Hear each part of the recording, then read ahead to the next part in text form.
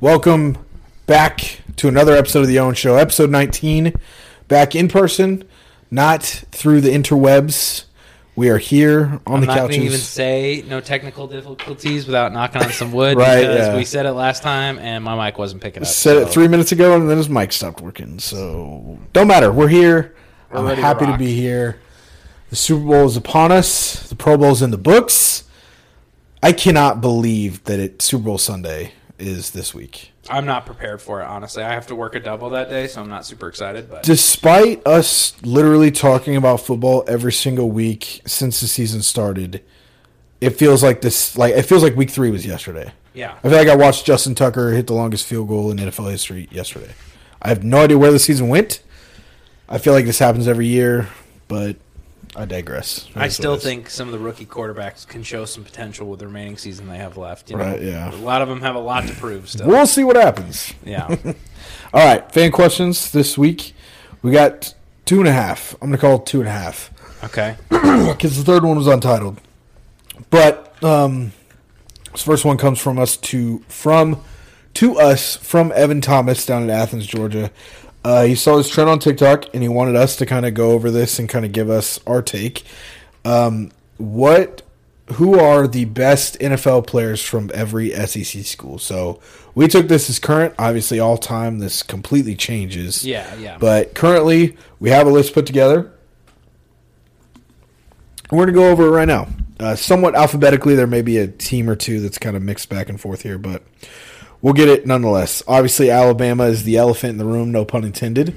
Derrick Henry is who we went. That was good. That was on the spot too. I Like, forgot their mascot was an elephant. He even made the joke, honestly. yeah, Derrick Henry, best running back in the NFL. Yeah. Pretty hard not to be there when you're the best at your A lot position. of options at this one. Some of these schools we were grasping. If you Yeah, we grasped on some. There's a clear-cut favorite on a couple, but like Alabama was one of the ones where like you can pick some. There's some good players on. Yeah, that list. there's definitely a couple guys that are top 5 at their Yes. position. Arkansas, Hunter Henry, Yeah. one of the easier ones. There were a couple other notable names there, but Hunter Henry definitely stuck out amongst the Absolutely. rest. Auburn, Cam Newton. There's a couple guys, Derek Brown. There's a couple guys that stuck out on the list, but nobody that could really trump what Cam's done in his career. I Right. think. Because if we're saying active right now, Cam Newton's won an MVP. Nobody on that list has come No. close to an MVP. Not even close. Florida, Kyle Pitts, Yeah. another one. Now, you asked me 3-4 years ago. There's obviously some other names on there, but the Pouncey Tim twins. Tebow. Yeah. Oh yeah. The Pouncey twins have retired recently. Percy Harvin had his injury issues, so we're going Kyle Pitts from Florida. I guess it did specify NFL, not MLB too. So That's true. Tim Tebow was a beast in Who is AAA the ball. best player out of every SEC school to play MLB and NFL? There you go, Tim Tebow. Yeah, there it is. There he is. Shameless plug. Georgia, Nick Chubb, the land of the running backs with Sony Michel and Todd Gurley as well. If Todd Gurley was in his prime, obviously he would be the pick here. But Nick since Chubb is better right now, and Todd Gurley didn't do enough in his prime to like separate. Todd him. Gurley's peak, I think, was higher, but it was 1 year. It was a single So, year. yeah. Kentucky, Josh Allen, not the quarterback, the defensive end, pick 7 to the Jags. Outside linebacker, technically Yeah. speaking, but yes. I'm trying. Who's the other name? Zadarius Smith was the other Kentucky Yeah. guy that was here. So 2 edge rushers, both of them very good. We went with Josh Allen. LSU, I mean, take your pick. Yeah, this one was a little bit tougher. I think this one was honestly tougher than Alabama was because Yes, yeah. I'd say. Derrick Henry stuck out a little bit. I think we're going Joe Burrow. Yeah. Justin Jefferson is the other name, obviously, that pops here to me. It's hard to not pick a quarterback that's in a Super Bowl right now. Yeah, agreed. What's crazy is that there's also 2 wide receivers from LSU, being Odell Beckham and Jamar Chase, that are both going as Yeah, well. that's true. Mississippi State, Dak Prescott. There was some defensive linemen that came out of Mississippi State. Was it Mississippi State, I believe? They had like Jeffrey Simmons Maybe. and some other guys. Fletcher Cox, maybe, that Yeah, went. I think so. Yeah, so they had some defensive linemen down from Mississippi State, but it's a quarterback-driven league. We're going It Dak is. Prescott. Ole Miss, A.J. Brown. Not even close. His college teammate DK, and there was one other guy that stuck off the list, but Yeah, he's far and away the best. DK Yeah. had a very disappointing year this year. So. he did. Missouri, Mitch Morse. This was probably, I think, this is second to worst, I think. Mitch No. Morse is a No. offensive lineman for the Bills. Well, okay, yes. It's second worst for the player they picked, but the school had some people at least you had heard of. This was Yeah. probably the third worst school in the SEC. It's definitely bottom 3 for sure. But the pick in this one was pretty rough. Yeah. South Carolina, Deebo Samuel. Obviously, if Jadeveon Clowney was still playing at a high level, he'd probably be up there being a number 1 overall pick. But after the crazy year Deebo had, there was no one that was really There's some gonna solid touch. players that came out of Definitely. here too. Definitely. I mean, it is the SEC. Yeah. Tennessee, Alvin Kamara. Yeah. This is a school that probably the pick is better than who did we just mention? Mitch Morse in Missouri. Missouri. The pick is better than Missouri. The school as a whole was worse, Yeah, I would say. Tennessee doesn't have much riding for it. Tennessee was probably the second worst besides Alvin Kamara. Yeah. Texas A&M, surprisingly competitive. Yeah, pretty good. We had Mike Evans, and then who's the other defensive player that was there with Myles Garrett? We ended up with Myles Garrett. Von Miller. Von That was the Miller. other one. So that's a solid big 3 right out the Yeah. gate. We're going Myles Garrett. He's the top 3, top 2 edge rusher in the game. Yeah.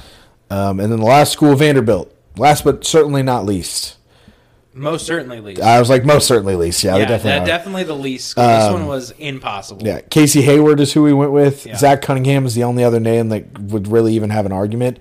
That's just because he led the league in tackles 2 years ago. That would have been And about I it. mean, the only reason I kind of forced Casey Hayward here because he made 2 Pro Bowls. Yeah, Like, he was at his peak was definitely better than Zach Cunningham was. Yeah. To tell you that much. Zach Cunningham just got cut by the Texans this season. So It's kind of cool to do deep dives like this of like, you're like, oh, didn't realize that guy. Like Yeah. Stephon Gilmore, I totally forgot he was a Gamecock. You know? yeah, went to South Carolina. So there's some players on there and you're like, oh, I'm surprised how good their pedigree is. And you're Yeah. like, man, LSU's only won 1 championship with all these dudes. That come out All of these guys, and we didn't even talk about the defensive side of the ball. Yeah, they had a ton of corners. Just receiver wise, Jamar Chase, Justin Jefferson, Odell Beckham Jr., Jarvis Landry. You have Joe Burrow. Yeah. Then you have Tyrann Mathieu, Patrick Peterson.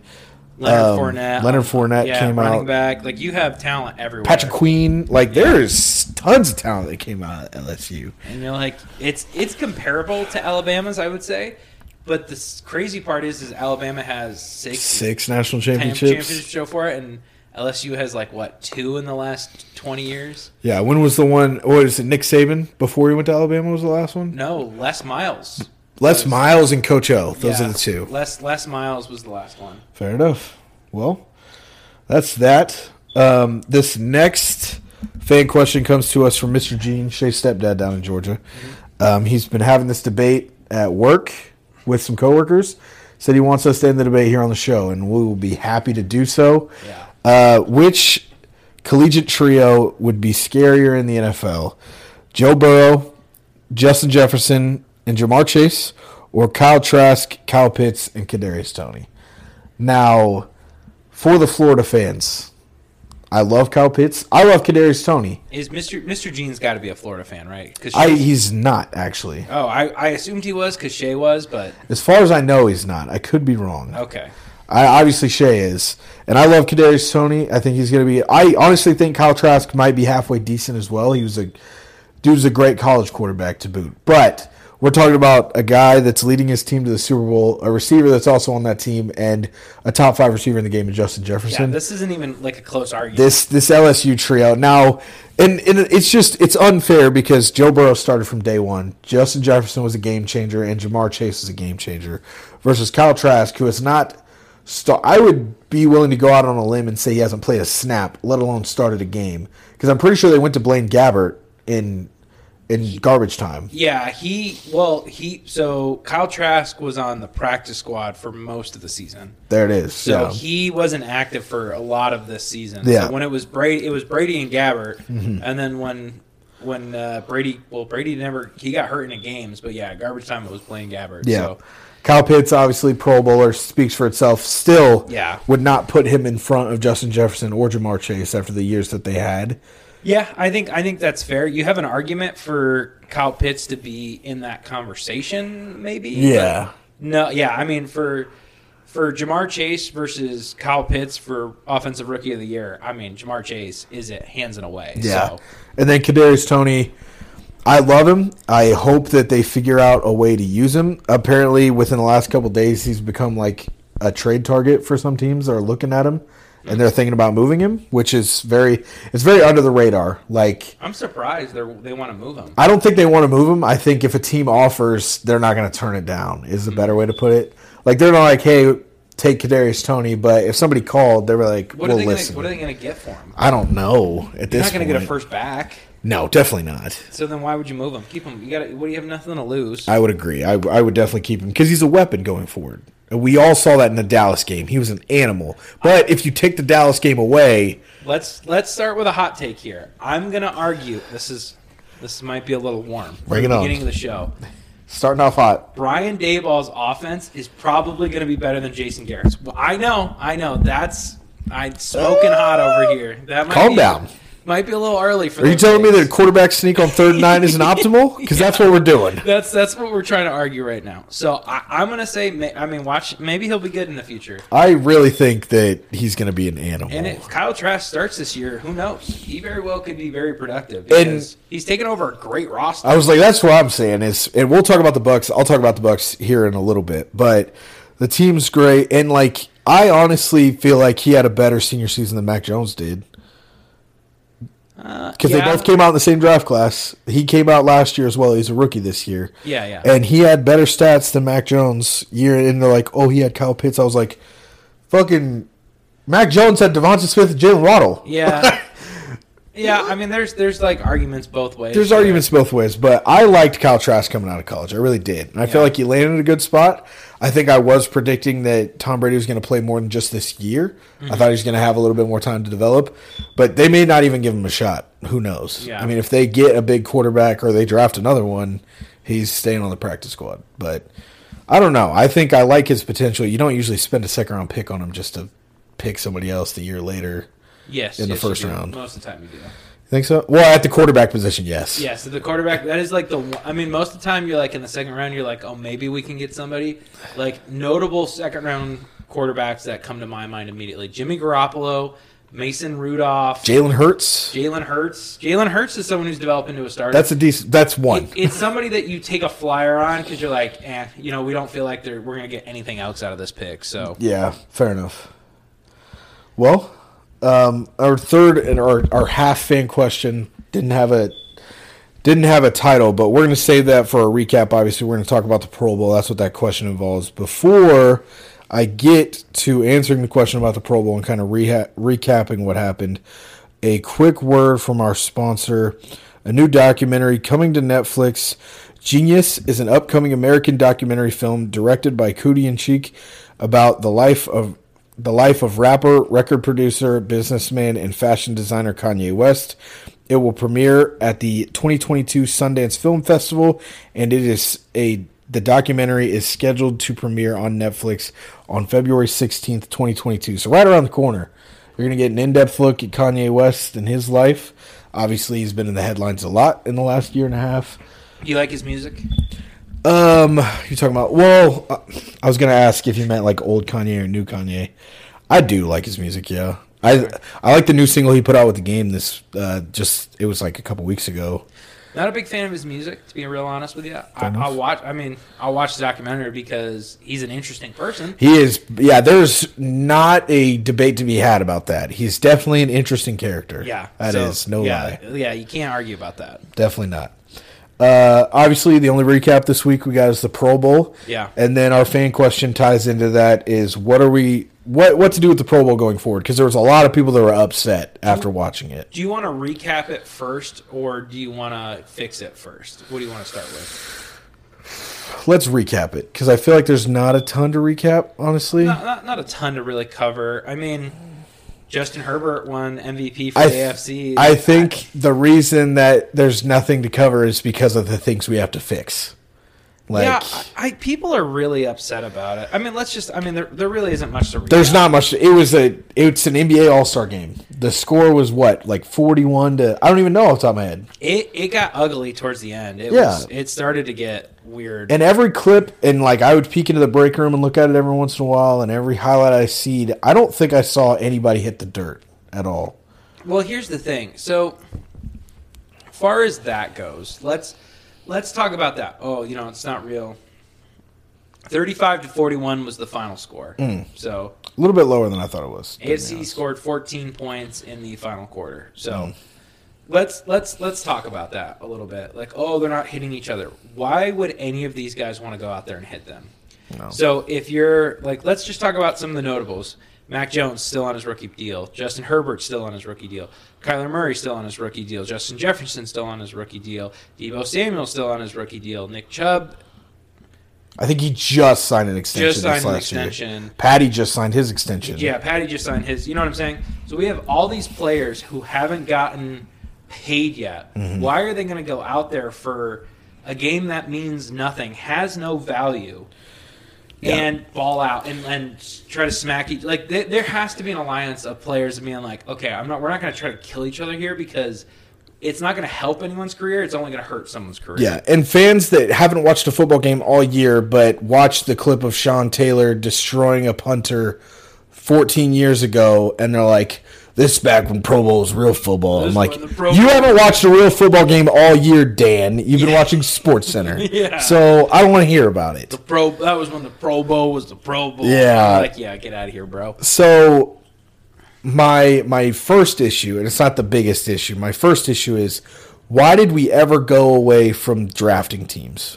That was the most entertaining that the Pro Bowl has been in my lifetime, I think. The 3 years they did the draft, I remember being invested in the Pro Bowl. You had the extra time slot of doing the draft. You have the captains coming in. Remember, Chris Carter and Michael Irvin was the one I remember. Because the final score of the Pro Bowl was 21-20, and it was a fucking great game. And I was like, this is interesting, because last year it was 51-35, and I was snoring by halftime. I would say, I think personally for me the solution is stop pretending it's a real game. Agreed. I think they should just play 7-on-7.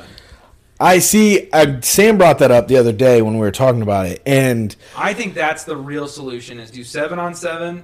And so what do you do for the offensive lineman at that point? So right now they have the skills competition and the dodgeball and everything like that. So I think you build off of that. So you do like tug of war against the offensive lineman. 100%. Or like they get a giant ball and they try to push it, and whichever one crosses the line, whatever. Yeah. But you do a total score. So if the AFC wins dodgeball, they get 7 points. Yeah. They get a touchdown. Okay. And then you win tug of war, you get a touchdown. Okay. So the game before like 7-on-7 even starts, it could be 28-0. Yeah. Like it could be a deficit that a team can't overcome. Like if you make the other events matter. And the only other thing I could think of to add value is you have to put a purpose behind it, right? Agreed, yeah. So you either have to set like, okay, the winning team splits $5 million.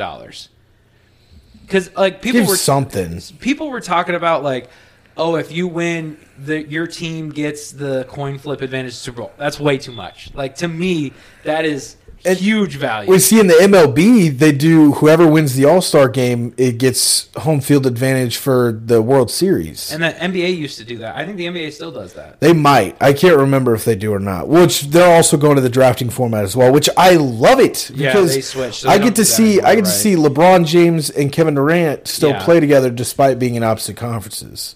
So I don't think we can do that because we don't have a 7-game series. Well, also the NFL this is the only Pro Bowl All-Star weekend that doesn't happen mid-season. It's a week before the Super Bowl. Yeah. So, and also it's the only game out of the 3 where the teams that are playing in the World Series finals or Super Bowl aren't playing in that game. You can't move it because we lose all the Cowboys fans because this is their only chance to watch their team play in February. Yeah, agreed. So, like, for them, like, this is, like, a super important time to be like, look, I know that guy. I've watched him play all season. Look, we went 12-14. We went 12-4 with that team. Look, and then we lost. Matt's going to love that one. Yeah, I hope he does. So, I think you have to make it, like, the reason that the NBA All-Stars lost value is they stopped leaning into what made it fun. Yeah. Like, the three-point competition was cheesy and fun, and, like, the best dunkers would go play, right? Like, you have to lean into, like, the competitions part of it, in my opinion, and then just go to 7-on-7. Stop acting like we could do flag football. I'll be okay with that because 7-on-7 with two-hand touch or flag. That's what I'm saying. Yeah, something because it can't. Because I agree with you. I agree with the fans to a certain extent because it was like because they have pads on. I'm expecting at least some tackles. Yeah. They were literally playing two-hand touch, with pads on. Yeah, So I'm with the fans to a certain extent, but I'm much more with the players of, I wouldn't go out there and hit stick anybody either. Right, yeah, I get where everybody's coming from, so I think you have to go to, make the points worth some skills, do a big pot, I would love to watch the special the fantastic catch thing that they did. Yeah. Put the lineman in it. Make that a challenge. Well, and then that should be so. Give me something like this. So who's the fastest lineman that made the Pro Bowl? So for 7-on-7, and maybe you do 5-on-5 for the first quarter, and it's all offensive linemen. So you have all the offensive linemen play 5-on-5. Just bring 7 offensive linemen in and have them do a 7-on-7 by themselves. Exactly, yes. Or something make it Or you do a game where everyone has to be out of position. So, you get to see Mac Jones line up at receiver. And this isn't tackle, Yes. and he's out there at wide receiver. Yes. And Derrick Henry is playing quarterback, or you know what I mean? Yeah. Something fun to just, make it a little bit more entertaining. I would agree. Just break the game. If it's not going to be football, don't act like it's football. Just completely smash the mold out the game. And they need to bring back the QB challenge. 100%. I don't know if anyone remembers those, because that's real. I never watched them. I don't know when they went away from that, but I remember watching, maybe it was 2002 or 2003.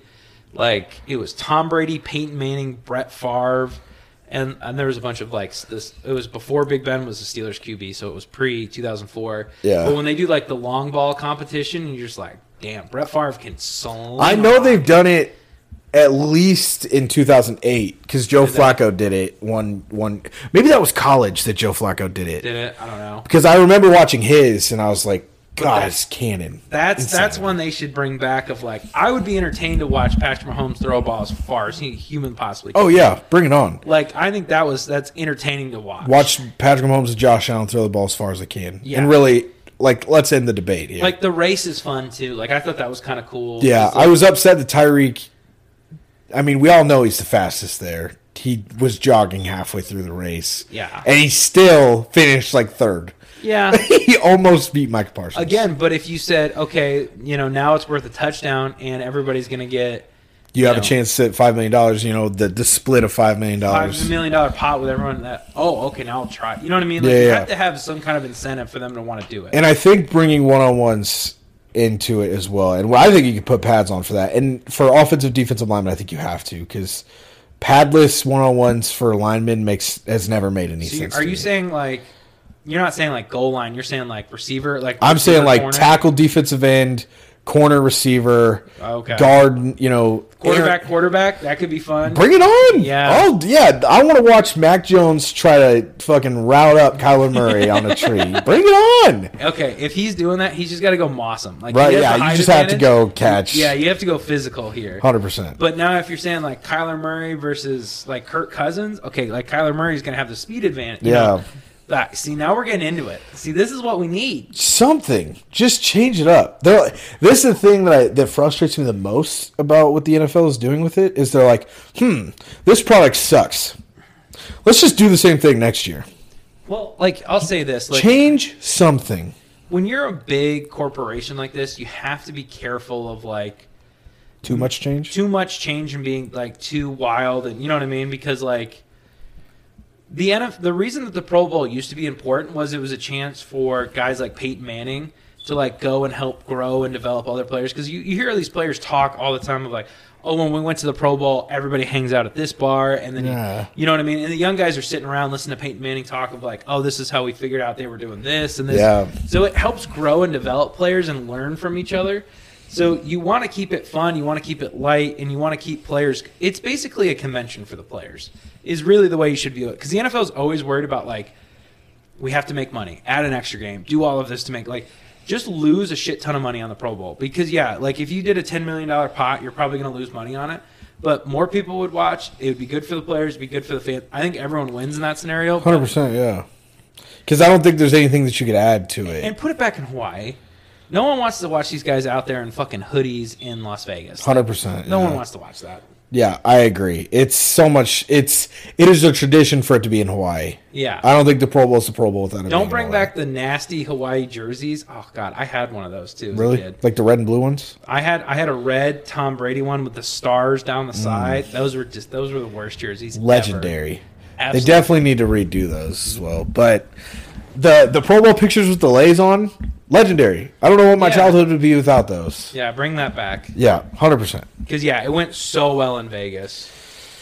Yeah, Nobody got in trouble. Nobody got in trouble. Yeah, there's no. Vegas is just a cursed town for the NFL. Well, it's just it doesn't take a bad person to get in trouble in Vegas. Absolutely, I'll agree with you. Leading with that. Let's start with that story. We might as well because we already led into it. Yeah. Alvin Kamara arrested when he was down at the Pro Bowl, so he finished the game and then immediately was arrested. Well, he was arrested Saturday night, wasn't he? Did they detain him Saturday night? I thought they detained him after the game. See, and this is what everyone's talking about. And Roger Goodell had his, Super Bowl commissioner address meeting with the press today. Mm-hmm. And there's people that asked him, they're like, was this something you guys knew about and like you let him play, or did we not, what was the, and I didn't get a chance to hear his answer, but this is. So maybe he was arrested. Because that's an issue.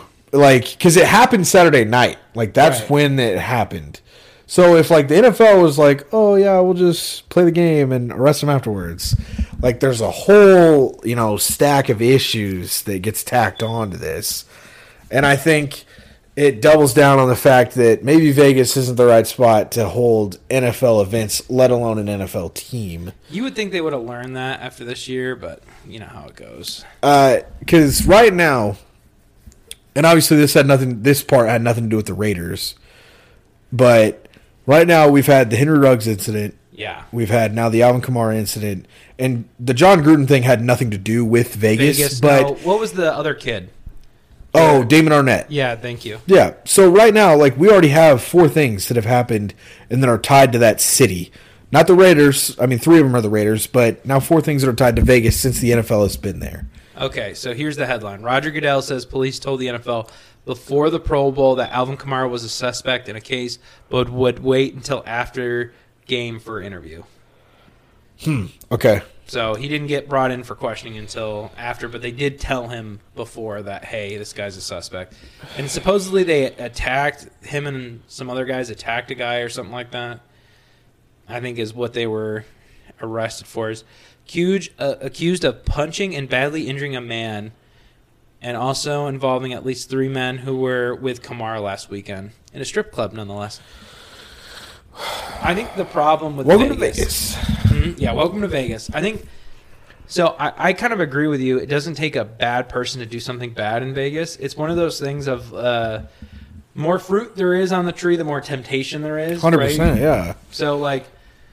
When you're like, I mean, I can't remember who joked about it. I think it was Joe Burrow where he was like, oh, it's hard to get in trouble in Cincinnati because there isn't much nightlife. Like, he's not wrong. To Agree, yeah. degree. That's why the NBA players talk about that all the time when they talk about like Milwaukee and Oklahoma City too. Right. There's not much of a nightlife here. Right, yeah. You're not going to get in a ton of trouble in a city like that. Yeah. So I think there is some legitimacy to that saying. And I think the other thing with Vegas is not only is there a lot of that, what else is there?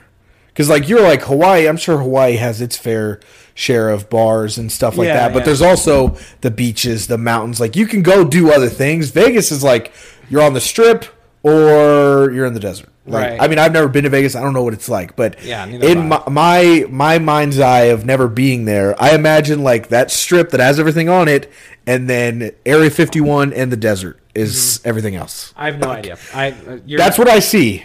Sure. So you 100% could be right. You 100% could be wrong. So like I don't know what else do you go to Vegas for. I think your point that you're trying to make here is the opportunities are different, right? So like when you're in Hawaii, the opportunity to go to the beach is there, or to go surfing, or to hang out, at a late night event. But there's like you're watching a show kind of deal where somebody's juggling fire and doing all that kind of stuff. Now, like I said, there are bars and things that are there that you could definitely get in trouble for. Different, but there's not like I don't know if you go to Honolulu and there's a whole mile of strip clubs like there is in Vegas. Like it's a different level of how much trouble you can get in. 100%, yeah. So I don't know. I mean, I can't imagine that the NFL can do anything about it at this point. They've just, like, Allegiant Stadium is the best, if not the second best stadium in the entire NFL now. True. Next to SoFi. Yeah. So it's not like you can just vacate and move the team out all right away. Like, Well, I just think you can't host events there. Like, you why- definitely can't going Like, forward. if you're looking at this going, we don't want to host the draft. I know the draft, I think it's slated, was it, It's supposed to be in Vegas, I thought. is it this year? I Yeah. knew it was supposed to be last year, and then they moved it and all that It's stuff. in Vegas this year because I have a couple buddies that are trying to go, yeah. Is there? Yeah. So if I'm them, I'm like, this is the last time we ever host. You Like, can't. could you imagine if this was a Super Bowl here like that? I mean, and I'm sure they're probably on the slate to get a Super Bowl if they already haven't. So it's trouble. It's a sorry if you're from Vegas. Like, sorry, I'm not saying your town's bad, but like for some reason NFL players in Vegas do not. Well, it's just you drop a guy that doesn't live there in Vegas with Right. unlimited amounts of money. Which is crazy to Bad think, shit's going to happen. because I don't look at like New Orleans as like a slow city. I bet you there's a ton of night Oh, there's flyers a out there. ton of, 100%. So I don't know. And that's where Alvin Kamara plays at. So who knows? Yeah. I don't know. Next story we got Kyler Murray unfollows everyone on Instagram, does a clean wipe, everything like that. I mean, the headline was he's unfollowed the Cardinals and deleted everything that has a Cardinals logo in it off his Instagram. Yeah, Like, he has a Pro Bowl picture. a Pro Bowl picture and then like a Heisman Trophy picture, I think. are the Yeah. two he has. So I honestly think it's time. He's just going to play baseball. Why not? He He's said- got it lined up. He said that Oakland A's AAA ball looks like the life for me. 2 years from now, when Oklahoma is in the SEC, he can join Tim Tebow as one of the two best players to play in the NFL and the MLB from the SEC. So There you go. Yeah. there it is. I don't know. His agent has declined to comment at this time. Oh, shit. So some people think it's a money play, which I think is weird to me. I agree. I don't fully get what's happening here. Because if he wants a trade, where would you go that's a better situation? It's the same thing with Aaron Rodgers. You're like, where are you going to go? What's better? You have D-Hop, you have Rondell Moore, A.J. Green, Christian Kirk, decent offensive line, J.J. Watt, Chandler Jones, Buda Baker. Right. Limitless talent. And this was kind of, you always, people forget this. I always think a team needs a year to make the playoffs and fail. And then, then you can raise that level. That's of how most expectations. teams are. Yeah. You have to get there first and see what it's like. So Yeah. to say this season was a disappointment for Arizona, I think is wrong. I really don't think it was a disappointment. Mm-mm. It's a growing year. This Kyler Murray's in his third year. This was his third season. Yeah. So Miss the playoffs, miss the playoffs, yeah, make the playoffs. Make the playoffs. So yeah, I like if this was next year, I would be weird. I don't the play for money. What advantage is this going to give him? I have Because, no idea. because the other weird thing for him especially is, so let's say he wants to get traded. He has little to no leverage. They could Because- send you to Detroit tomorrow. Right. Well, so they technically have 3 years of control of him left. So he's going to have, or more than that, 4 years. So he's got next year, so his fourth year, he's a first-round pick, so they're going to have a fifth-round option. They can franchise tag him. They can franchise tag him again. Technically, I guess they could do a third year, but nobody ever does a third year because It's it's ridiculously insane expensive. money. Yeah. So they could, realistically, they have 4 more years that they can control what they want to do with him. Yeah. So it's not like he's in a position where he has any leverage whatsoever, besides the fact maybe he's going to say, I'm going to go play baseball. But the only problem with that leverage at the moment is baseball's in a lockout. Yeah. So that's a little awkward timing if that's what your move Agreed. is. But Well, I mean, he'd be able to go to spring training because is it players that aren't? I thought I saw something that like if they're not on the 40-man roster, technically they're not part of the lockout, which obviously he wouldn't be part of the 40-man roster. maybe that's true. There's a chance. That would be my only thing. But again, like Russell Wilson's been going to Yankees spring training his entire career, I'm pretty sure, almost. Yeah, for a lot of them. And yeah. it's never interrupted his football before, so I don't know. I have no idea what's happening, to be honest with you. it was so out of left field, and it's Yes. also again like it's social media. Who the hell cares? You could have deactivated your Instagram. It would have done the same thing. People would have asked questions. The one thing I'll warn against here, and we'll talk about this a little bit later, is in the NBA they're able to get away with this So you can be Kevin Durant and do this kind of stuff, like because Kevin Durant's done this before, Yeah. and Kyrie, I'm sure maybe has done this, but you can get away with it in the NBA. They're much more tolerable of that kind of thing in this. It's just if you put every player on an even playing field, we're saying all 15 players and all teams, they're all the same level. You are 1/15th of an organization. That's a decent chunk. Right. Not including how talented and you are. And you could even argue it's like maybe 11. Maybe 11 guys see real court time in a season. Yeah, it's definitely 11 to 9, somewhere in there. Yeah. Most teams run their rotations. So, 1/11th of a rotation is a solid bit, let alone you being Kevin Durant, James Harden, Kyrie Irving, right. Ben Simmons, whoever it is. So, in the NFL, you're 153rd. And now, granted, you are a quarterback, but we've seen how much young talent is in the AFC right now. Right.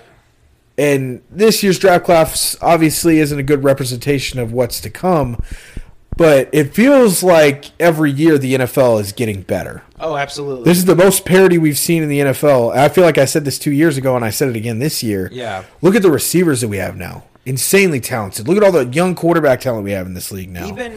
Even from the standpoint of if you are good, you're disposable. That's the crazy thing. Yeah. Is Jared Goff was good, not great. LA said, see you later. You're more disposable than a bad player if you're good. Right, which is crazy. Mm-hmm. Crazy, especially at that position. You have to be special. And Kyler Murray had a good year without a question. Kyler Murray was special this year. But you don't want your quarterback to be a distraction.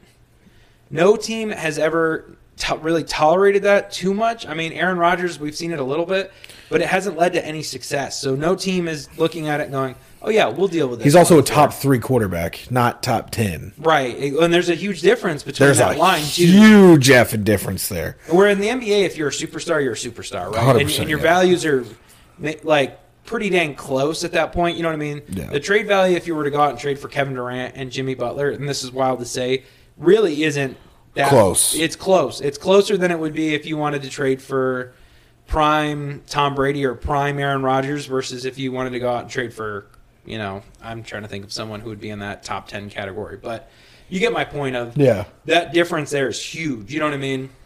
100%. Matthew Stafford, he got 4 first-rounders for him, and one of them was realistically to take Jared Goff's contract, or 5, whatever. I think it was 3 in Goff. 3 in Goff for Stafford. Yeah, if you were to go out and get Aaron Rodgers right now, he'd probably pull 4, and he's 30. Yeah, and see that's the question. That's the biggest question around the QB market right now. Is where does age become a factor? Because I do believe that Aaron Rodgers could get you to a Super Bowl in the next 2 years, but beyond that, are you willing to give up? A first-round pick in 2024 for a guy that's not going to be playing for you at the time. If the Rams win a Super Bowl in the Matthew Stafford era, teams will look past it. I feel like they've got to. I don't think they have to win too. I think they've got to be in the dance the next. Because I feel like without them winning a Super Bowl before the Stafford trade, it was a failure. Because they gave up all this to go get Ramsey. Yeah. They have Aaron Donald on contract. They were already in win now mode.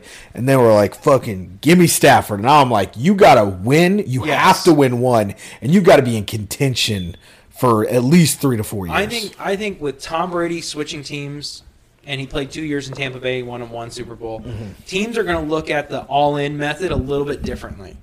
Because it's worked now. It's worked now, right? If especially if the Rams go out and win this year, teams are going to go, okay, why are we valuing these first-round picks so tightly? It is a gamble, right? If you don't win, it's a big failure. But if you do win, it's 100% worth it. You win. Right, yeah.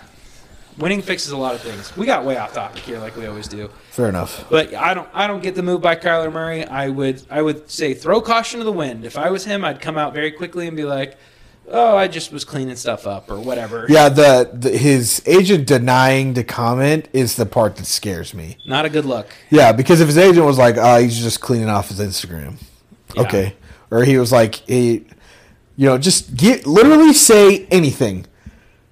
Anything at all is better than denying the comment. We say all of this, and teams are still willing to trade for Deshaun Watson, but it's hurt his value so much that the team's not willing to let him go yet. Yeah. Because of all the noise. And you know what I mean? Like, and what they're doing is very different. Like, don't get me wrong, but like 100%. Distractions are distractions. I mean, yeah, and I think that's what's held Colin Kaepernick out for a decent bit of time. Colin Kaepernick out. It stopped Tim Tebow from getting, you know what I mean? I mean, a fair shake second time around. Yeah, he got 2 tries, but none of them were real. No starting option tries. Yeah. So like, yeah, like it'll hold you back if you're too big of a distraction. 110%.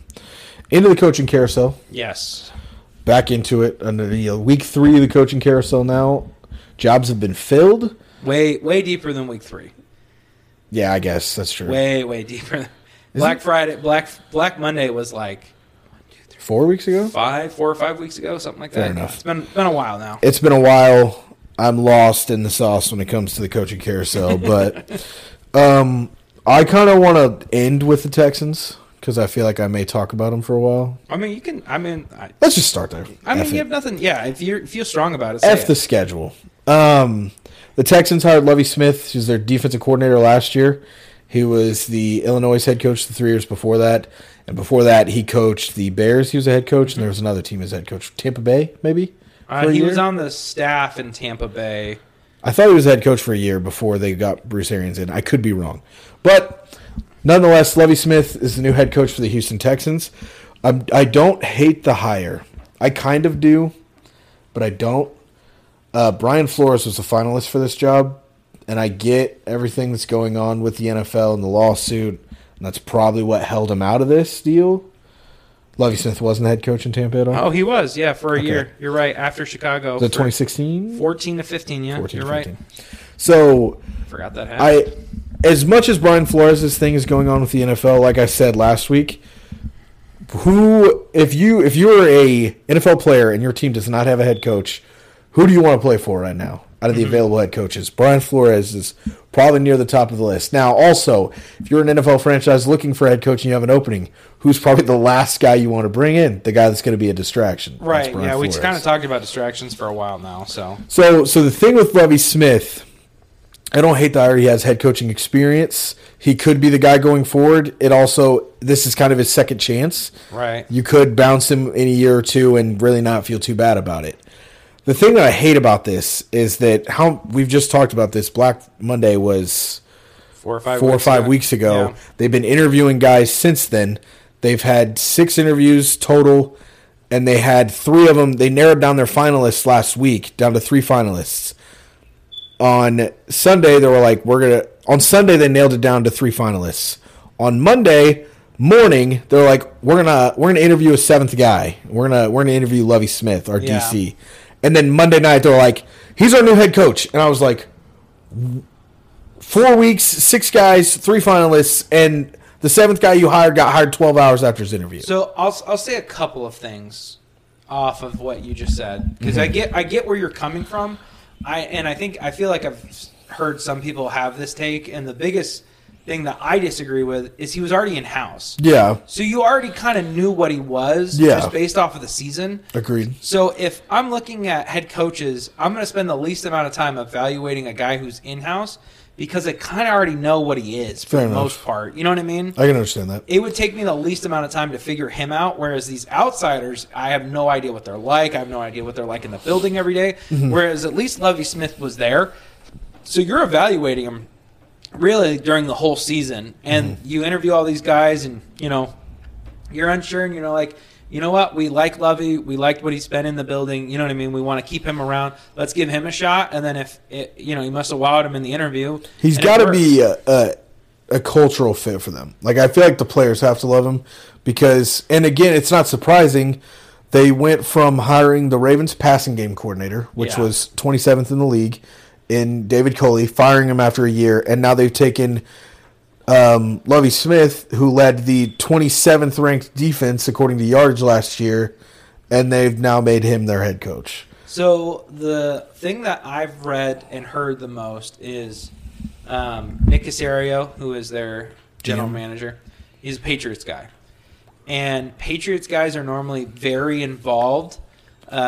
I don't know if you knew this about Nick Caserio, but Nick Caserio used to call out, review that, call a timeout, here's how much time's left on the clock. He was on a headset, talked directly to Bill Belichick. As a GM? Mm-hmm. Fair enough. So, like, they are very, like, so basically he became a clock management guy in New England by doing stuff like that. Huh. So he would say, hey, clock's running here. Hey, a minute 30, 2 timeouts left. Like, he was the guy who was giving that info so Bill didn't have to think about it. Fair enough. A very New England thing, right? Like, just be like, Definitely your is, GM yeah. has nothing better to do when he's watching the game. And they're like, hey, you're going to put on a headset and you're going to be like a Yeah. situation Like, imagine guy. Jerry Jones doing that. Oh, that would be the worst. That's terrible. That would never work. It's kind of like John Lynch somewhat does that on the I can imagine sidelines, that. too, That for would the make 49ers. sense. Yeah. But so very detail oriented. And the thing that I've read that David Culley, the reason he got canned was poor clock management and lack of detail awareness. So as a New England guy, like coming from that like kind of pedigree and stuff like that, I see why that would be hard. Again, does it make a ton of sense to me that you wouldn't bring in Brian Flores, a Who guy is who's another New England guy? right? Like that just makes too much sense to a degree. 100%. We asked this question, and this is always a great question. What you gave up, is it better than what you got? I think it's about the same. I honestly, I would say it's an upgrade just because Lovie Smith does have head coaching experience. Right. Like, you hired a coordinator that led a bad unit. At least now you're leading a coordinator that had a bad unit but has head coaching experience. And I think he can build a culture. I think Lovie Smith is a guy that is going to foster kind of a group of guys. So is it worth it? Let me propose this situation to you. Let's say the Texans, would they win 2 games this year? Something like that? 2, 3, 4, somewhere 2, 3, in 4, there. somewhere Yeah. in there. If they do that next year and they fire Lovie Smith again, is it still a good hire? No. Exactly. Now this job becomes really unattractive because you fired 2 coaches after 1 season. In 2 years. Which so. never looks good. So for my money... And you left Brian Flores on the table. That's the biggest thing. That's the big question, right? Like, if it was, hey, we got rid of David Culley to go get Brian Flores, I'd be like, okay, I get it. That's a win. That's a win. Yeah. Whereas this move, to me, I would rather keep David Culley for another year, give him another shot, because I already think this team played above what they were. Yeah, Davis Mills had a great year. Right. Compared to expectations, and they don't have anybody else. It's not a good roster. No. This is, I would say, by far and away, it's definitely the worst roster in the NFL. And you can say what you want about Bill O'Brien, but he effed this team up on the way out the door. He sent... Bill O'Brien is a good coach, awful GM. Awful GM. Terrible GM. Yeah. I still have no idea how they let the J.J. Watt trade happen, and they're like, yeah, no, you could stay as our GM. And then he dealt D-Hop, and they're like, okay, we'll wait another 2 weeks. That order flipped. Okay. He dealt D-Hop first, and then JJ was like, okay, we're just not going to win. JJ didn't get traded till last year. Yeah. So after Bill O'Brien was fired. So was it after? It was after, I'm pretty sure. Still. Or it was Jadeveon Clowney. That's what I'm thinking of. Yeah, well, Jadeveon Clowney was one of those moves where it was like, okay, we're not re-signing him next year. We got to get something back for him. Which, all in all, I understand that. But, like, they all spent a first-round pick, a number 1 overall pick on Jadeveon Clowney, a first-round pick on Deshaun Watson, a first-round pick on J.J. Watt, and was DeAndre Hopkins a first-rounder? I feel like he was. Maybe a second. No, sure. I think he was a second or a third. He was a late. I think he was a mid-round guy. Nonetheless, a top receiver in the game. Yeah. And as of right now, obviously Deshaun Watson's still on the roster, but 3 of those guys were moved, and they didn't get a single first-round pick back. Yeah. I mean, It's not good roster management by any means. No. But. So the Texans, like I said, it's not surprising because I was surprised by how bad it was last year with David Culley, and I guess I can't be surprised this year because it's bad again this year. I was surprised how good they were.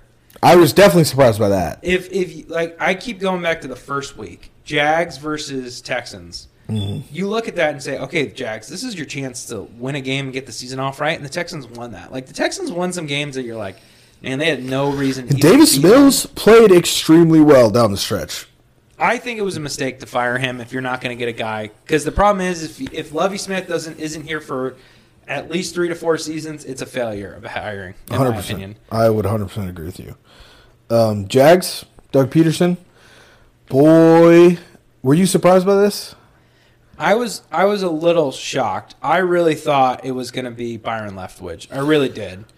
I think this is really, other than him or Brian Flores, this is the only two coaches that I can make a case for them being over Byron Leftwich going here. Like, if they would have went with anybody but Doug Peterson or Brian Flores, and it wouldn't have been Byron Leftwich, I would have threw a fit. So apparently Byron Leftwich didn't want to work with their GM.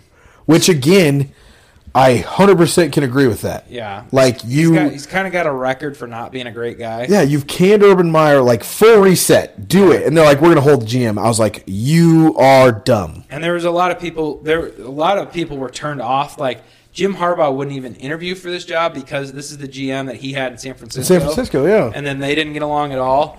I can't ever remember the guy's name. I can't either. I don't fucking like him, I'll tell you that much. This is one of those hires, though, if you look at what went out versus what came in.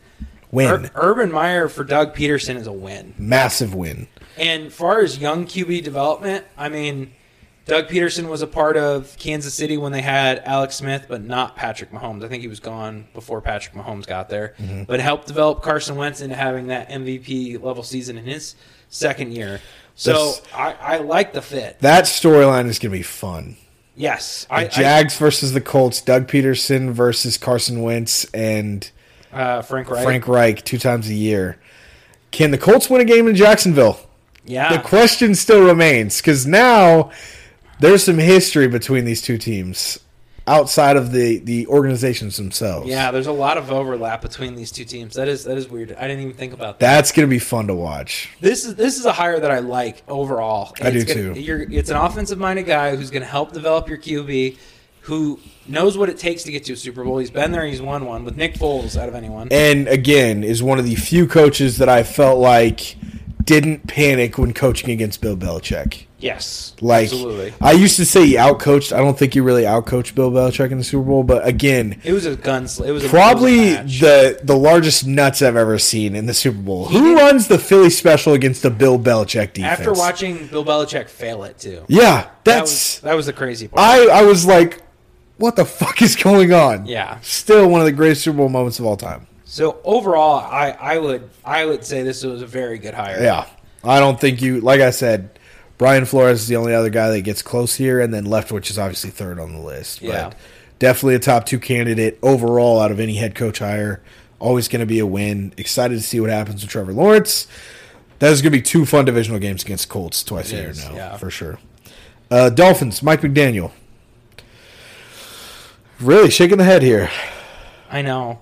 Here's the thing. What are you thinking? I remember a couple years ago when someone was like, oh, you got a cup of coffee with Sean McVay? Sweet, you're going to be our new head coach.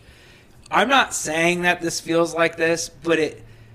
Does it feel like it? It kind of feels like it to me. I mean, again, you lose Brian Flores, so no matter who you bring in, it's probably not going to be great. It would have had to been Doug Peterson for it to close. Feel... Yeah. And I know everyone's hyping up Mike McDaniel. Oh, this is Kyle Shanahan's guy. He was in Atlanta and in Washington and in San Francisco with Kyle Shanahan. This is, one of Kyle, this is a real hire. And he very well might be. It helps with the culture part of it. It doesn't mean you're going to be a good head coach.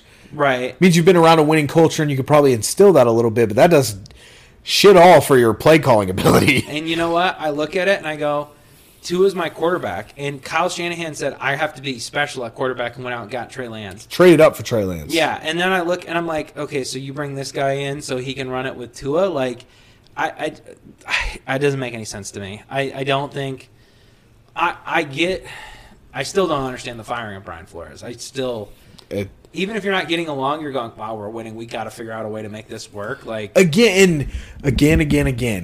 Is it harder to find a good GM or a good head coach in this league? Harder to find a good head coach. Yeah. Far and away. So when my GM and my head coach have a disagreement, who am I firing? My effing GM. Yeah. I don't care because, and again... You can bring in Jim Dorsey for a couple years, and he always sets up teams for great success and then gets fired. And again, how many times have we seen a head coach be so good at his job or just even... decent at his job and be upgraded to where he has control of both positions? It's happened a couple times. Has there ever been a time where a GM was so good they're like, we want you to be the head coach too? Right. Never has it ever happened. Right. So yeah. The Brian Flores firing doesn't make any sense. I think it adds to his lawsuit because, again, They're like, oh, we just weren't getting along. Oh, maybe it's because you tried to pay him to lose games and he didn't want to. Right. That's definitely seems to be like a right to fire type deal. The other reason I feel bad for Mike McDaniel more than anything. Not that he could very well be a great head coach because he's never been a head coach, so we have no idea how good he'll be in the NFL. But the biggest thing is if he doesn't make the playoffs, how bad does that look? I know Brian Flores never made it, but he had him damn close every year. And he had him damn close with one of the worst rosters in NFL history. I've said that every single week we talk about him since this full Flores thing. The other outtake that I have from this is obviously, and we're going to get to the rest of these, but Black Monday happens 4 or 5 weeks ago.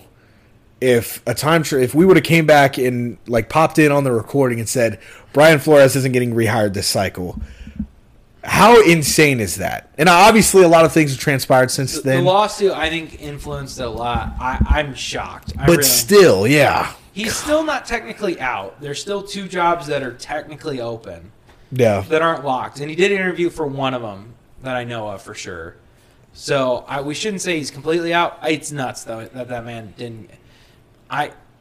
It's crazy. Yeah, we have to see what happens, obviously, with the lawsuit going forward. I hope he comes back as a Patriot assistant. We already brought Joe Judge back. If Baltimore didn't fill their DC spot, I'd take him in a heartbeat. Right. In an effing heartbeat. We'll take Brian Flores, Billy O'Brien. We already brought Joe Judge back. Let's just get the band back. Just get the band back together. Get everyone who used to be a head coach. Bring them back in. Why not? Yeah. We have nothing to lose. You didn't lose anybody off staff this year, did? Oh, Josh McDaniel. What do you mean? That'd be the Yes, one. we lost our offensive coordinator. I mean, you didn't lose Gerard Mayo. Right. So, I mean, that's a plus. Yeah. But So I'm just saying, come on back. I'm sure it's going to be awkward with the whole Bill Belichick. especially after the text messages that so happened. that might not happen, but you never know. But still, also, how crazy is it that like that's the thing that kind of cracked this whole thing open? It added the Giants to the lawsuit. If nothing else. It could be. Maybe it comes full circle and he comes back anyways. He's just like, you know what, fuck it. Those could be the text messages that change the Rooney Rule as well, because I think we've decided that interviewing a minority head coach doesn't mean shit anymore. I hope change comes out of that lawsuit. I really do. I think that's the number one thing that I want, that anybody should want coming out of the lawsuit, is change to happen, because interviewing a minority for your head coaching job is not even the floor of what diversity should be. Right. And everyone's like, oh, just what? I mean, what if the white candidate's just better? Okay, yeah, it's going to happen. Understandable. There are 2 black head coaches in the NFL right now, with the hiring of Lovie Smith as the second one. And I think Robert Saleh is the only other minority one. I could be wrong there. You have Mike Tomlin, Robert Saleh, and Lovie Smith. Lovie Smith now. I think that's it. I'm running through every coach in my head, and I think that's it. We might be missing one, but there's a chance that I'm missing one there, but that's 3. yeah, And there's 32 teams. There's 32 teams, and up until yesterday there was 2. Yeah, Because Lovie Smith wasn't hired before this week. I feel like we're missing someone out. I also feel like that there's a minority head coach that I'm missing out. Oh, Ron Rivera. Ron Rivera. Yeah. That's the other one I was thinking of. Yeah. So we have 4 total. So yeah, one division. That is not enough at all. I think the Rooney Rule should stretch down to coordinators, because at least we saw Byron Leftwich, Todd Bowles were getting looks. I think you have to have, and I think I've tweeted this and I might have said it on the show, I think you have to have a certain percentage of your staff be minorities. Overall. I would agree. I think a minimum requirement of 1 coordinator, so either your offense, defense, or special teams coordinator, and then I think you have to have like at least 40 to 50% diversity in your coaching staff as a whole. However big it is, because teams vary in how much staff they keep. Yeah. But I think because the budgets are different. Yeah, budgets are different and all that. But I think half of your coaching staff should be minorities. And I think it doesn't fully solve the problem, but I think that with the Rooney Rule, so now you have a bigger pool of candidates to pull from, and I think that helps. Because I think that does hurt, because I'd like to see, before all the hirings happened, how many coordinators were minorities going to this year. Yeah. So we saw Salah get upgraded. We saw Lovie Smith go up. You obviously had Todd Bowles and Byron Leftwich were in the conversation. Yeah. But other than that, I mean... Yeah, as far as names out Gerard there. Mayo was up there in a couple interviews. Yeah, Gerard Mayo was a name that's floating around, but... I couldn't tell you anybody else off the top of my head that was. Eric Bieniemy. Eric Bieniemy. That's the other one. I don't even know if he interviewed for any jobs. I think he interviewed for Denver again for like the third straight effing year. Which is crazy because he's from there. Yeah, he literally coached at Colorado and turned the program around and gave the Broncos Philip Lindsay as an undrafted free agent. And they're still, I don't know. That's still a weird. His contract is expiring now this year as well. So not only is he still not been hired out of the coaching carousel, he still hasn't got an offensive coordinator contract extension. He's going to be back in Kansas City. I agree. No way and I think... No way. I feel like Andy Reid might be retiring soon. Because if 5 years ago, or even 3-4 years ago, the first year Patrick Mahomes does great, wins the MVP. If Andy Reid's like, hey, great year, I'm super happy with what we did, we're going to make a Super Bowl, I'm going to hang it up here in the next 5 years. It's not crazy. I would be like, well, I'm fucking staying then. But at the same time, I wouldn't be interviewing for other jobs. I don't think it's crazy to think that, because I thought McDaniels, that's what he was doing for a long time. The reason he backed out of the Colts job was, hey, Bill when was gonna Belichick retire. retires, this is your job. And maybe that's why he finally left, because he realized maybe Bill's really not ready to hang it up. Oh, I think Bill Belichick coaches at least until he's 72, I think, this year or something like that. Good Lord. Maybe he's not 7, maybe he's 69. He's something like that. He's on that cusp. Still up there. Late 60s, early 70s. I think he coaches at least another 5 years. I thought Brady was going to play another 3 or 4, and here we are. Yeah, he still might. So yeah, I mean, I love it. It's such an asshole move. He's like, "Hey, I retired," and then like a week later, like, "Well, never say never." Like, you just hung it up. Have you seen Michael Irvin's take on that? I don't think I have. If you haven't watched this interview, I'm gonna give you a synopsis. After you're done listening to our podcast, big key there. Don't click away. Pause. No. Listen to the rest of this. Listen to the rest of this, and then go watch this. Just Dan Patrick Show on YouTube, and then look up Michael Irvin's interview. Or I think he did it on the Rich Eisen Show too. Both amazing takes. He goes, you know why he's having a hard time? Because he's gone from the boss to his world, right? He's the captain, he's the chief, he's whatever for the NFL, and then he goes back into the house, and he's no longer the boss. Giselle's the star of the show here. She's running that ship. She's been around that ship for a while now. I think Michael Irvin's direct quote was, he went from being the boss to getting bossed, right? And he was like, oh shit, maybe I don't like this. He was like, because Michael was like, he talked about it. He's like, after I retired, he was like, I was hanging around the house, and my wife comes up to me and she goes, why don't you take out the trash? And he was like, take out the trash? And he said, these hands are what that took us from the ghetto to here or whatever. He was like, these hands don't touch trash. This is what got us out. And I was like, oh gosh, that's so funny. And it's just such an interesting take that of like, yeah, maybe home life is like, you're like, man, this is intense. So who knows?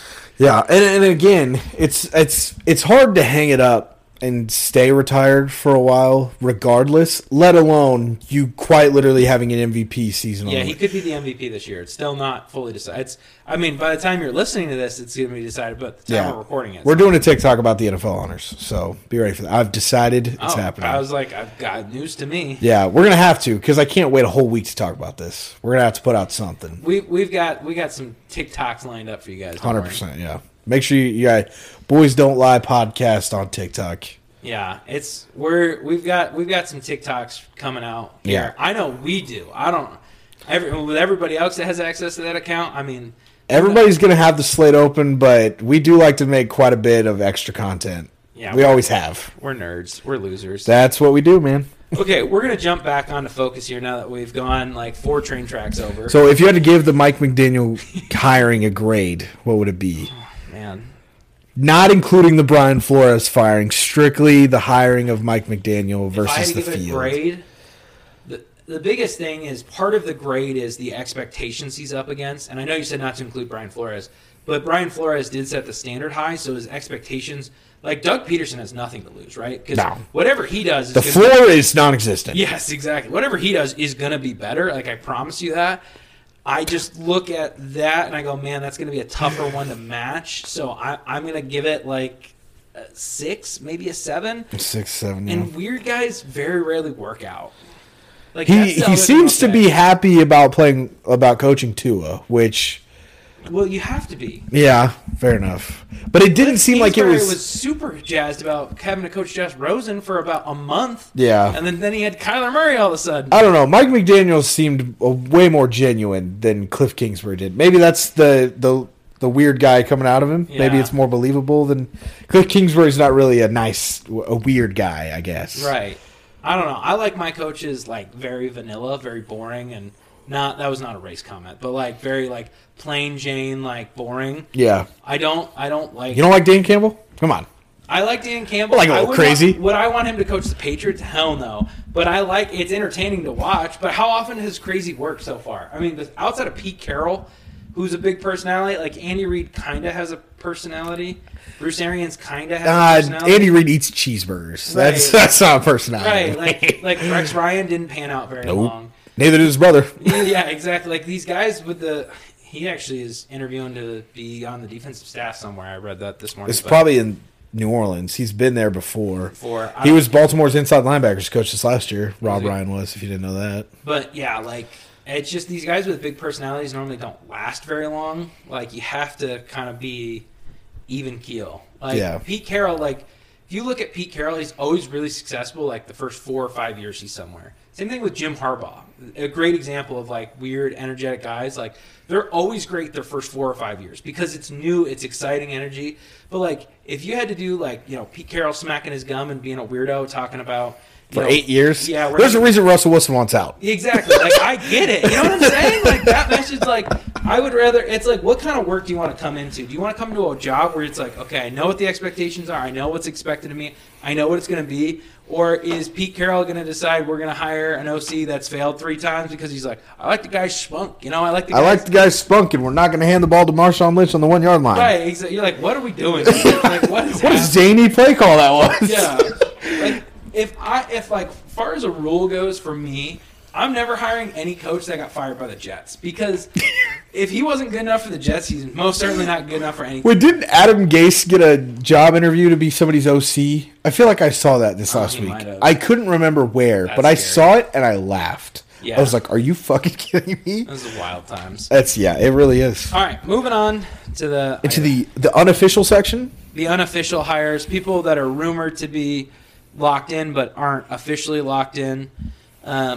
Vikings with Kevin McConnell. Kevin McConnell, yeah. Kevin McConnell. Rams OC. If this is true, and everybody thinks this one is true, it's just, they got to make it official because he's still coaching. I was like, he has to get through the Super Bowl first. Yeah. I think this is a great hire. I think this is one of the ones that I look at and I go, okay, he's coming from an offensive style that you can then take to the Vikings, and it works perfect. It translates very well. I mean, do I love Kirk Cousins in this situation? No. Again, the expectations against what Mike Zimmer did last year isn't going to be crazy high. The weird thing to me was the defense was the broken part last year, and they got a really offensive-oriented guy, which I guess kind of makes sense, but it's still... Go get a DC, man. It's still a little strange. It's going to be... I'm curious to see, once he gets announced, who he brings on as his DC. I think that'll be very important. Vic Fangio, Brian Flores. Right. There's definitely names out there that can fill that DC spot. Yeah, I would go get a big name. And once this defense isn't hurt, too, I think it's legit. So this is a higher... Like, if I had to rate it 1 out of 10, I'd say like an 8, probably. Yeah, for sure. I think Doug Peterson's like a 9, 9.5. Yeah. So I'd give this one an 8, for sure. I think this is a good fit. It makes sense to me. It feels like there's a plan here. And they just have to keep drafting well. Yes. And you have to manage your money well because they have a lot of big contracts that are going to be coming up here soon. And they also have to be able to get Kirk Cousins off their books. Yeah, and you have to navigate the waters of old defenders. Eric Kendricks isn't getting any younger. Harrison Smith isn't getting any younger. Danielle Hunter isn't getting any younger. A lot of guys in there at that mid-30s. Which is it's a very dangerous window to pay a guy a lot of money because he could get hurt or the production could stop. This is a team that if they draft a quarterback in the first round, I'm even happier. Because none of these guys you look at and go, okay, they're going to start this year.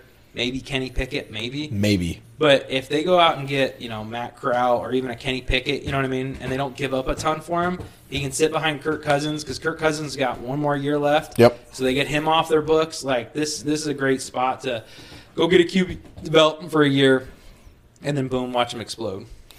What do you do if Kirk Cousins has a good year this year? I don't keep him. There's no way.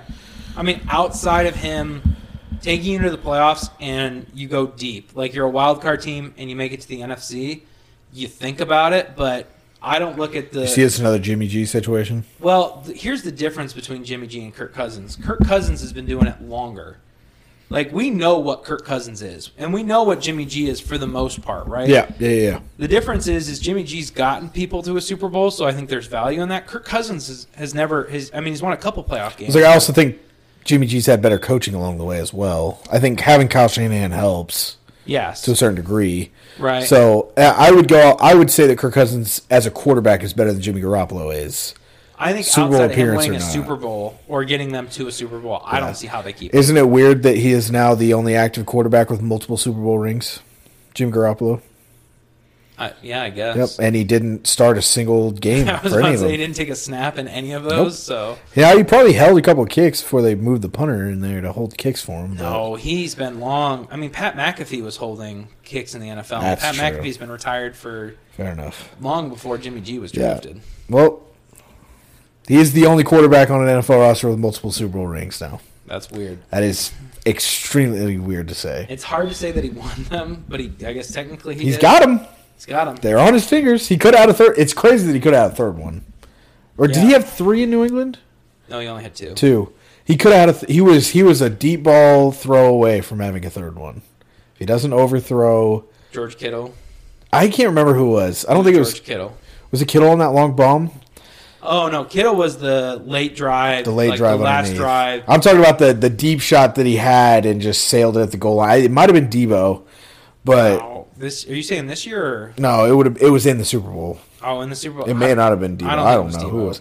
Emmanuel Sanders? I don't fucking know. Yeah. He sailed a throw. He could have had 3 rings, and it could have really been a separation there to be had. But nonetheless, Which is wild. Okay. off topic. Last unofficial hiring here. Everyone believes that Dennis Allen is going to take over the Saints job.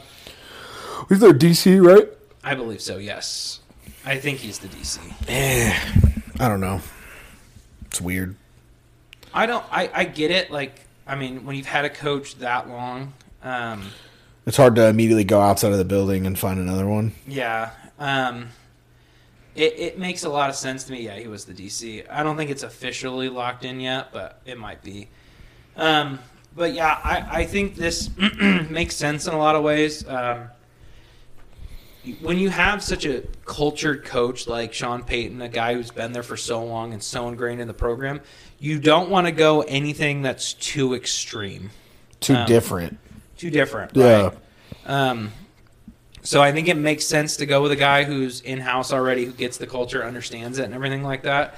I'm curious to see how this pans out.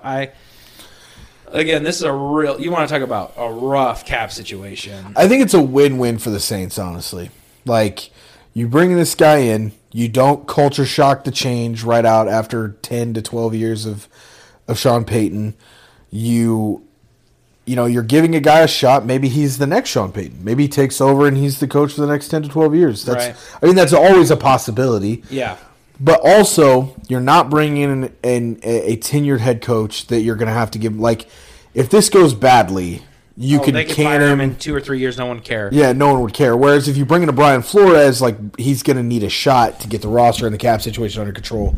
So it's a win-win because you could have the next guy. You're not shaking up too much. And also, if things go bad while you figure out your cap situation, which I don't even know where they begin to navigate at this point. I think they really need to blow it up at this point because I don't see. But the problem is they're not even really in a spot where it's like they have a decent bit to blow up. To be 100% honest with you, they could. There's quite a couple pieces they could move. Davis, their middle linebacker's not bad. Demario Davis could definitely play somewhere. Marshawn Lattimore, C.J. Gardner-Johnson. The big names are Mike Thomas, Ryan Ramczyk, and Alvin Kamara. Teron Armstead would be at the top of that list, but I believe he's a free agent this year. He is a free agent this year. Yep. So Cameron Jordan is also a very solid edge rusher that you could add midseason next year. Yeah, he's a guy. He's getting older, but definitely a Von Miller type guy that you could bring in and juice your line up. Yeah, he's a great guy where it's like, yeah, we need a second guy. Like, that's perfect. I got to figure out where the hell all this money is going at this point. Listen, I would love to be a GM, but the reason that the Saints have worked so well is they have this guy who does nothing but the numbers. So he's just their cap number guy. And works out like how to move money and you know, push it to the future and convert that to a signing bonus and convert this to that. Yeah. And you know what I mean? And convert this to incentives. So I have no idea how the hell he does it, but yeah, like that is the one part that it's like, it's easy to do it on Madden when it's like, oh, this is how much cap space I'm going to have next year and everything like that. Yeah. But like, to do actual legal paper and all that stuff, I have no idea how he does it. It's insane. So when I'm looking, well, there's one. So Marshawn Lattimore is their highest paid player. His cap hits $27 million, which is insanity. He's a great corner, but I don't think he's like, if he's top 5, he's 5. So, yeah. But I'm looking, the biggest thing is Taysom Hill gets 12. Malcolm Jenkins is making $11 million a year. Pretty high. That's really high for a guy as old as he is. But also Andres Pete, who's been decent, not great at guard. And then they have a defensive tackle they're paying $13 million that is not great either. So, but they have a lot of older money, which is a decent thing to have. Cam Jordan will be falling off here as well. But I don't know, man. I don't know where all their money comes from because I'm looking at this, and I honestly, like, when I look at the top 10 contracts, I feel like Dallas is in a worse spot, but the Saints, obviously, overall, are by far in the worst spot. Yeah. Otherwise, oh yeah, they're in hell. So I don't know. They navigated it last year. I think you've got to. I think the only way that navigating year to year makes sense is if you're the Rams and you're winning you're winning Super Bowls. Well, this is not a team that's going to be there. To be fair, though, a lot of this has come from them thinking the last year of Drew Brees they could get there. Yeah. So, and I don't think that was a crazy thought. Going all in that year made a lot of sense to me. So. Yeah, but going forward with Jameis and Taysom Hill, Trevor Siemian, Ian Book, whoever it is, I don't think the answer is there. Yeah. So unless they find it this year, we'll see what they do with their first rounder, or possibly their early second if they have one. Yeah. There's definitely going to be a quarterback available probably in the second round if I had to guess. But who knows? We will cross that bridge when we get there. Absolutely. Before we get into our bold predictions, which we're gonna change things up a little bit here. Obviously, we haven't done hot and cold takes the last couple weeks. We have a new segment to kind of fill in. But before we get to that, a quick word from our sponsors. If I can get the right sponsorship pulled up here, we have so many these days here on BDL to kind of rotate through. Our word from our sponsor today is going to be from Nutrisystem. Nutrisystem will help you transform your life inside and out with a personalized weight management experience that's effective, simple to follow, and made just for you. Nutrisystem is a leader in weight loss in the weight loss industry, having helped millions of people lose weight for nearly 50 years. Nutrisystem offers safe, effective, and scientifically backed weight loss plans with a distinguished science advisory board and strong clinical studies.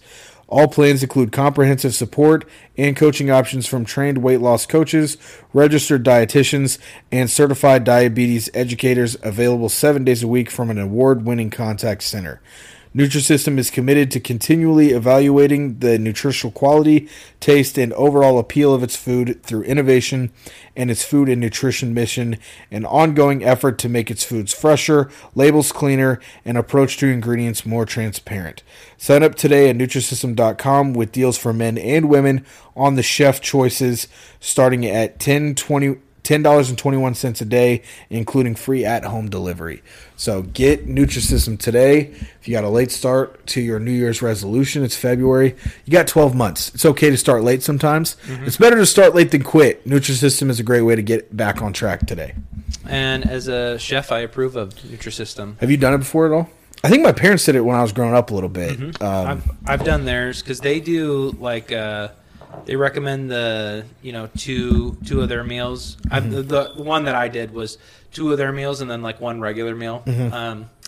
But yeah, no, I don't think theirs is crazy at all. So it's definitely not a bad price either. At just $10 a day. So from that into our little segment that's going to fill in for hot and cold this week. Everybody talks about their way too early mock drafts, their way too early Super Bowl predictions. We're just doing bold predictions way too early. Obviously, this season's not even in the books. Super Bowl's still to come. Yeah. Crazy predictions. What do we think is going to happen next year in the NFL? Let's give some clarifying here. Sorry if you can hear my ring tapping on the microphone. The reason we haven't done hot and cold is it feels cheesy to do like try to force hot and cold like during the playoffs when there's 4 teams left and it's like trying to make a relevant take and things like that. Like we don't want anything to feel forced. It's obviously scripted, right?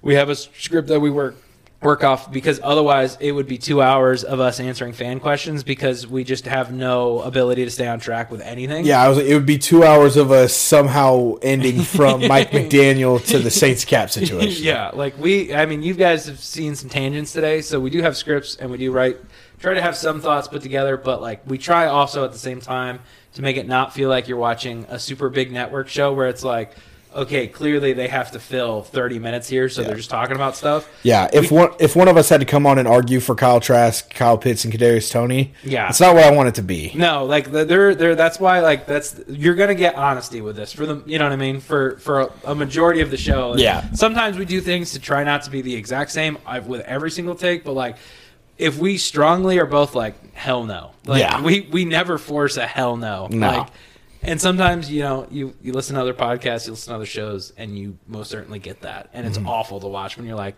this person does not believe a word that's coming out of our mouth. It makes me not want to listen because I'm like, that guy's an idiot. And if half your show is an idiot, I don't want to watch it. You should listen to this show and go, wow, those 2 guys are fucking idiots. Like, yeah. If both guys are idiots, I'll listen to that. That's all. I'm all for it. I can't do half. I can't live like this guy is making a lot of sense, and then the other guy chimes in. I'm like, shut up. He's talking about 2 idiots going back and forth. Is a whole nother thing. We should have like we should pull like our 10 people who listen to us a lot and be like, okay, who has better takes? Okay. Well, I mean, we could definitely do that. I'm curious to see like what people would be like. Oh, you know what I mean? Like, I'm curious to see what people would think because some of my takes are wild, but that's true, and some of mine are safe, which can also hurt. Right. In the long run. I mean, that Eagles call, man.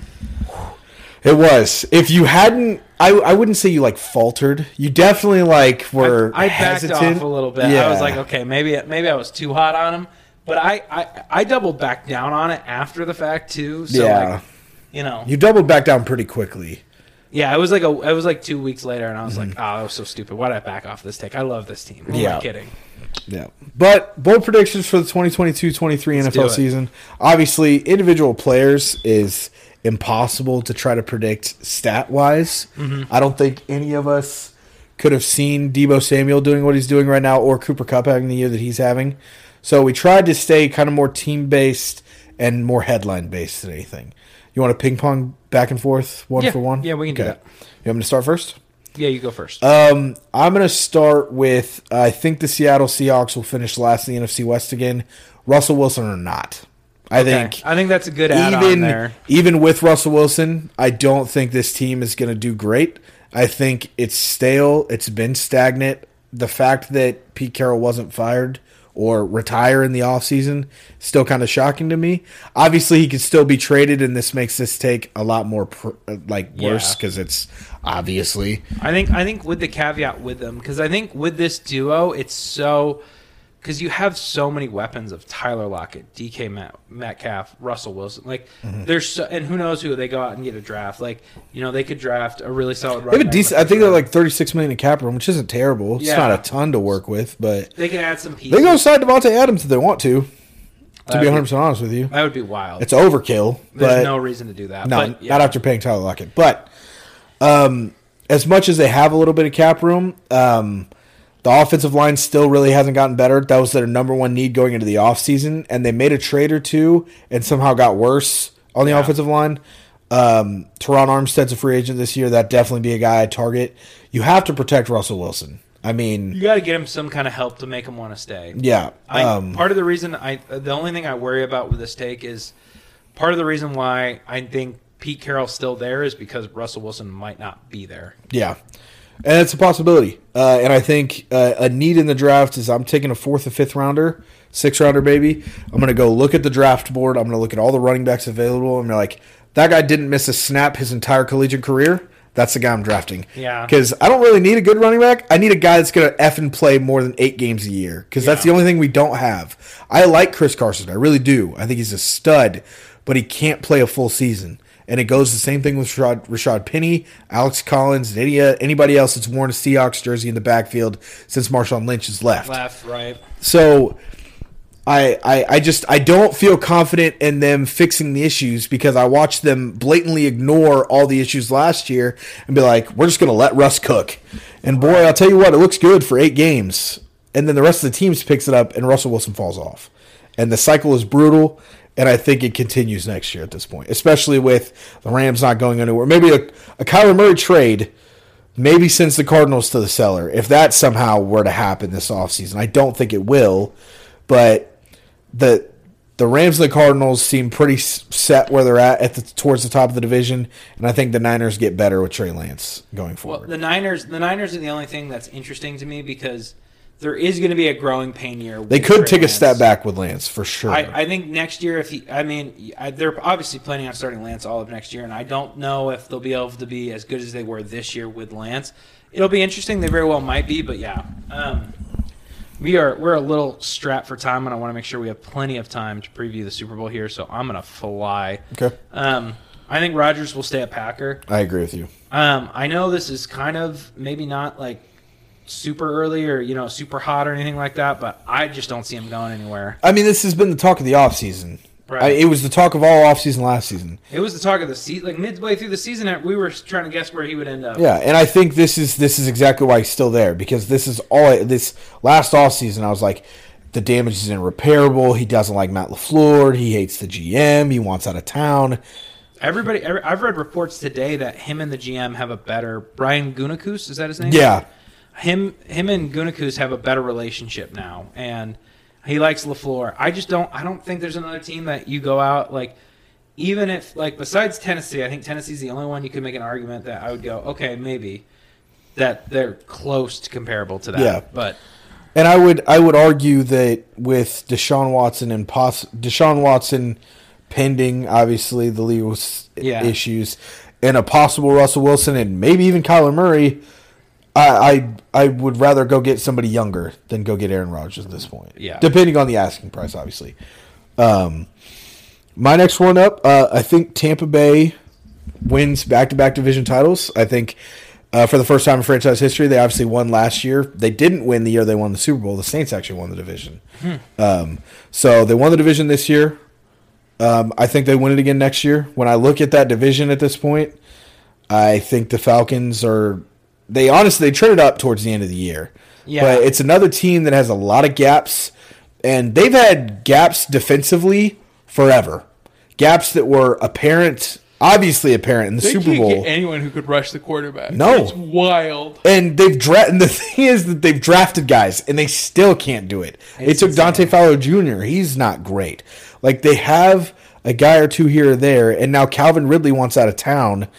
This is a team that I don't think is trending up. The Panthers, again, I don't know who the quarterback is. And as much as I don't know who Tampa Bay is, I like Tampa Bay's roster, obviously, more than I like Carolina's. You have an interesting point there. I know they're going to lose some guys this offseason.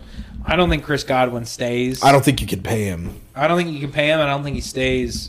I don't think Gronk stays. I think there's going to be some pieces that leave. They still have O.J. Howard, Mike Evans. The defense is still there for a most part. O.J. Howard might be up this year. He may be. I don't know. He was a first-round pick, so he may have a fifth-year option as well. Yeah, I can't remember. This is probably, but who knows if they pick that up either. Yeah, I don't know. I don't know where he's at. I can't remember what his draft class was. But so, nonetheless, everyone's like, oh, I don't know what Tampa has at quarterback. I don't know. Outside of Matt Ryan, I don't know what the rest of the division has at quarterback at this point as I well. didn't think about how big of a mess that division is. That division is clusterfuck, to say the least. It is. All right, next one I got. The Lions will double their win total. So I'm saying they're going to win 6 or more games. I can see it, man. They just started to play for Matt Campbell, and they have an opportunity to take a difference maker on defense here. I think they go pass rush. I don't think they go QB. It would be unless not they at trade 2. down. No, not at 2. So it's one of those situations like you had a really good pass rusher to that team, and I like a lot of pieces on this team. It's the pass rush move is going to be dangerous just because of the 2 that are there, and a lot of people are thinking that Jacksonville's not going to go edge rusher at this point. Really? Which I don't think they should. You took Trevor Lawrence, And you should have followed suit to every other team that took a quarterback in the first rounder last year and took a tackle at 25. You instead took a running back after James Robinson ran for 1,600 yards. Take a tackle at 1. And it's going to be a reach. Can you tell me the last tackle who went number 1 overall? Was it Eric Fisher to Kansas City? That would have been my only thought. I was thinking it was prior to that, but that's a good point. Eric Fisher, that would have been 2013, 2014 maybe? Did he go 1, though? He did go 1. Oh, he did. Yeah. I remember that one because so he was projected pick 8. He went 1 to the Chiefs. And that same year, Anthony Bennett was projected 8 in the NBA draft, and the Cavs took him 1. And both picks did not pan out well. Yeah. I was thinking it was Jake Long. Jake Long was that's definitely up there as well. I feel like there would have been another one that happened. Between there? No, I thought Jake Long scared everybody away.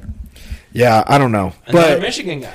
Yeah. The thing with tackles, and again, newsflash, the number 1 overall pick in the draft more often than not is a reach. Unless it's a Trevor Lawrence guy, Jared Goff was a reach at 1. Right. Jameis Winston was a reach at 1. Like, most of the time, it's going to be a reach because you have glaring needs, and you've taken Trevor Lawrence at this point. I think you protect the investment, you spend a first-round pick on a tackle, I think. They've got some interesting decisions they're going to have to make. For sure. So the thing with Detroit at 2 with edge rusher is like you take Aiden Hutchinson, you bring him from Ann Arbor to Detroit, and Thibodeau's an animal. Shit, and vice versa as well. Right. But that's the NFL draft. Welcome to the perils of having a top 5 pick. I mean, it'll be interesting to see what they do, but they have the opportunity to add a difference maker at 2. Somebody can come in and make a difference right now. Mm-hmm. And that division is kind of all over the place. It all depends on Aaron Rodgers at this point. Right. If Aaron Rodgers leaves, it's wide open. The development of Justin Fields. Can the Vikings win with a first-year head coach as well? So that division is still, I think even with Aaron Rodgers coming back, they have to navigate their cap situation nonetheless. Most likely no Devontae Adams. It's going to be a weird thing to watch. My third one, I'm going to stick in the NFC for my third take as well. I think the Giants have a winning record inside the NFC East next year. So I'm not saying they have a winning record overall. I think between the 6 games they're going to play in the division, I think they win 4 of them. I think they win it. I think they beat Dallas at least once. Wow. I'm betting on Wink Martindale as their DC. And this is what I will tell you what I'm expecting. Is Wink Martindale is really creative with blitzes, especially a lot of cover 0 stuff. And for the first year and a half, 2 years, boy, it works. And you can win a lot of games because a lot of teams aren't prepared for it. The reason he got canned is because the rest of the AFC and in the division were ready for it. Like, the reason cover 0 has worked so well up to this point is because you don't see it a lot. A lot of DCs and coaches aren't willing to send everybody but man coverage. It's a risky play to make. Yeah. But when teams are ready for it, it's easy to work. It got Greg Williams fired in New York. Yeah.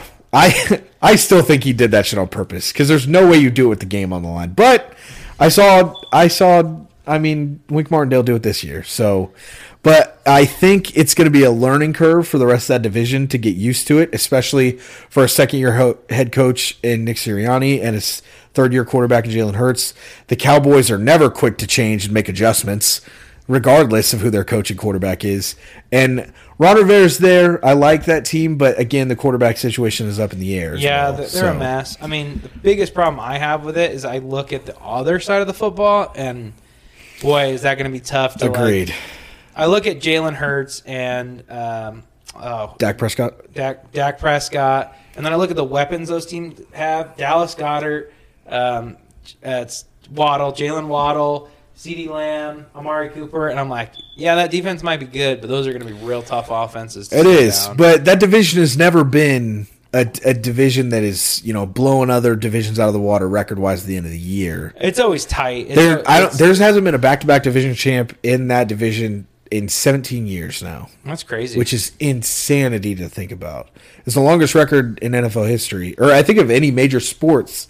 There hasn't been a reoccurring division champ at least once. How about them boys, huh? Yeah. That's crazy. I mean, that goes for all teams, but on to the next one. I'll be quick with this one. I think the Pats win the AFC East next year, and you can be like, oh, that's, a fanboy pick and everything like that. I'll tack to your fanboy pick. I think Baltimore wins the AFC North next year, so okay.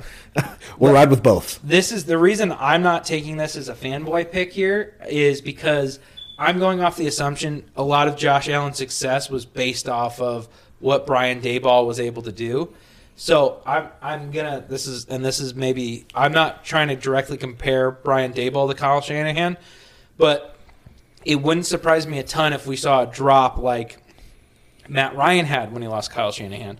He went from a Super Bowl MVP to mid-level. Yes. 10 to 12, 15. Losing your OC is a bigger deal than I think people realize. I know Mac Jones is going through that as well. I was like, how much of a step back do the Patriots take as well? That's my only issue with The that. problem is I watched the Patriots offense this year, and like half of me is sad that Josh McDaniels is leaving, and then the other half of me is like, thank Excited. God, because we're not going to run outside halfback crack on third down ever again. Like, thank God we are not pitching the ball. Have you to the picked a new outside. OC yet? Have they hired a new OC? They haven't. No, and Belichick is always like super slow and super quiet to announce that.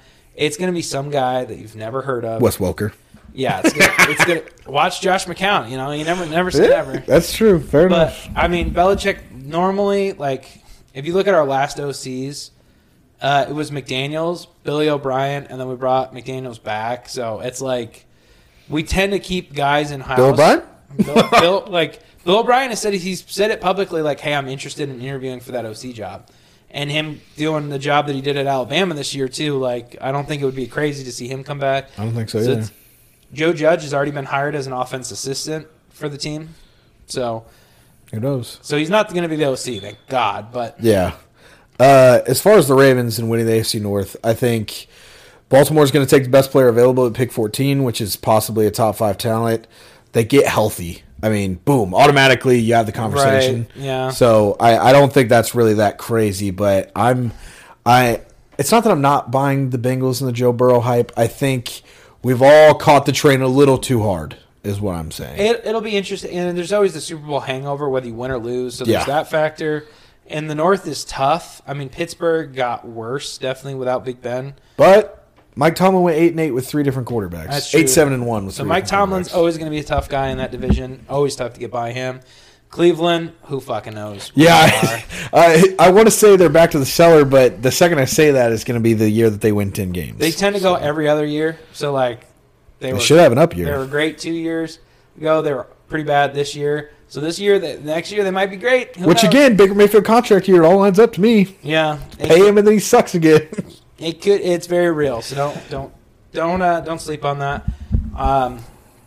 Let's jump into pump the brakes here. Bring it home. I cut it down. I trimmed it down because And we're really that low on time, huh? we have 25 minutes left to kill, and I want to spend a decent chunk of it Okay. actually talking about the game that everybody's listening to this podcast for. That's coming up this weekend.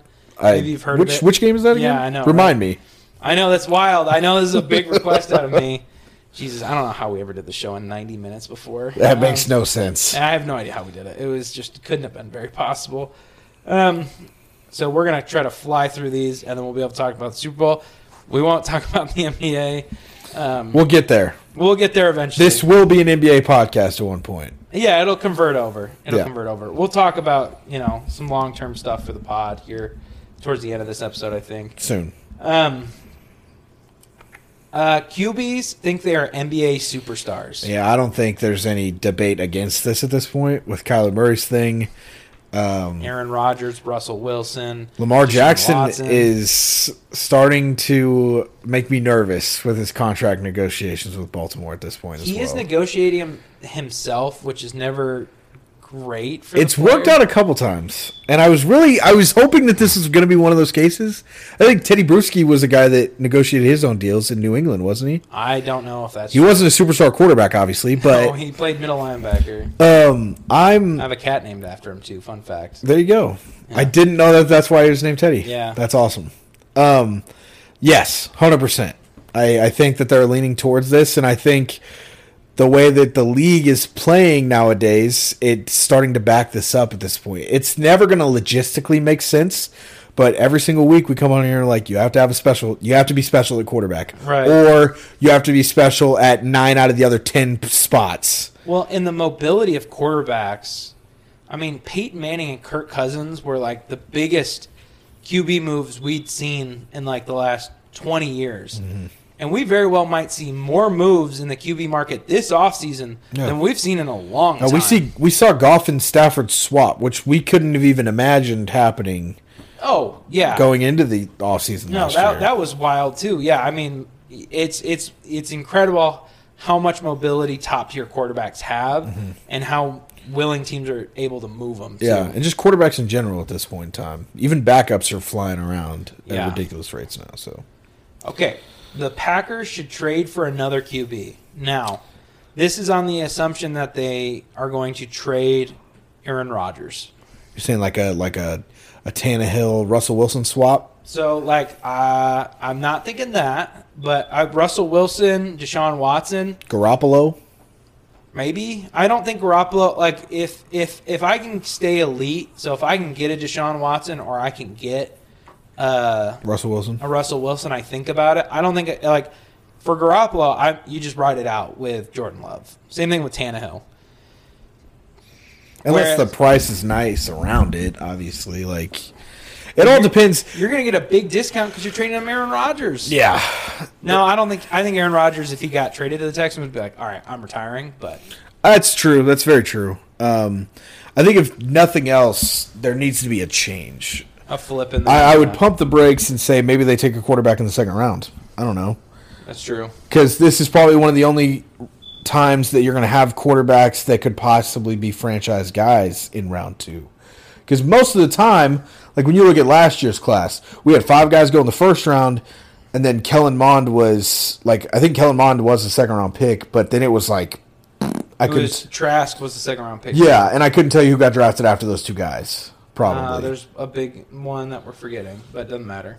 So most of the time you don't have a top 5 quarterback available in the second round, and there's a solid chance that happens this year. Yeah. So something has to change. Even if it's a low level, I'll sign Mitchell Trubisky.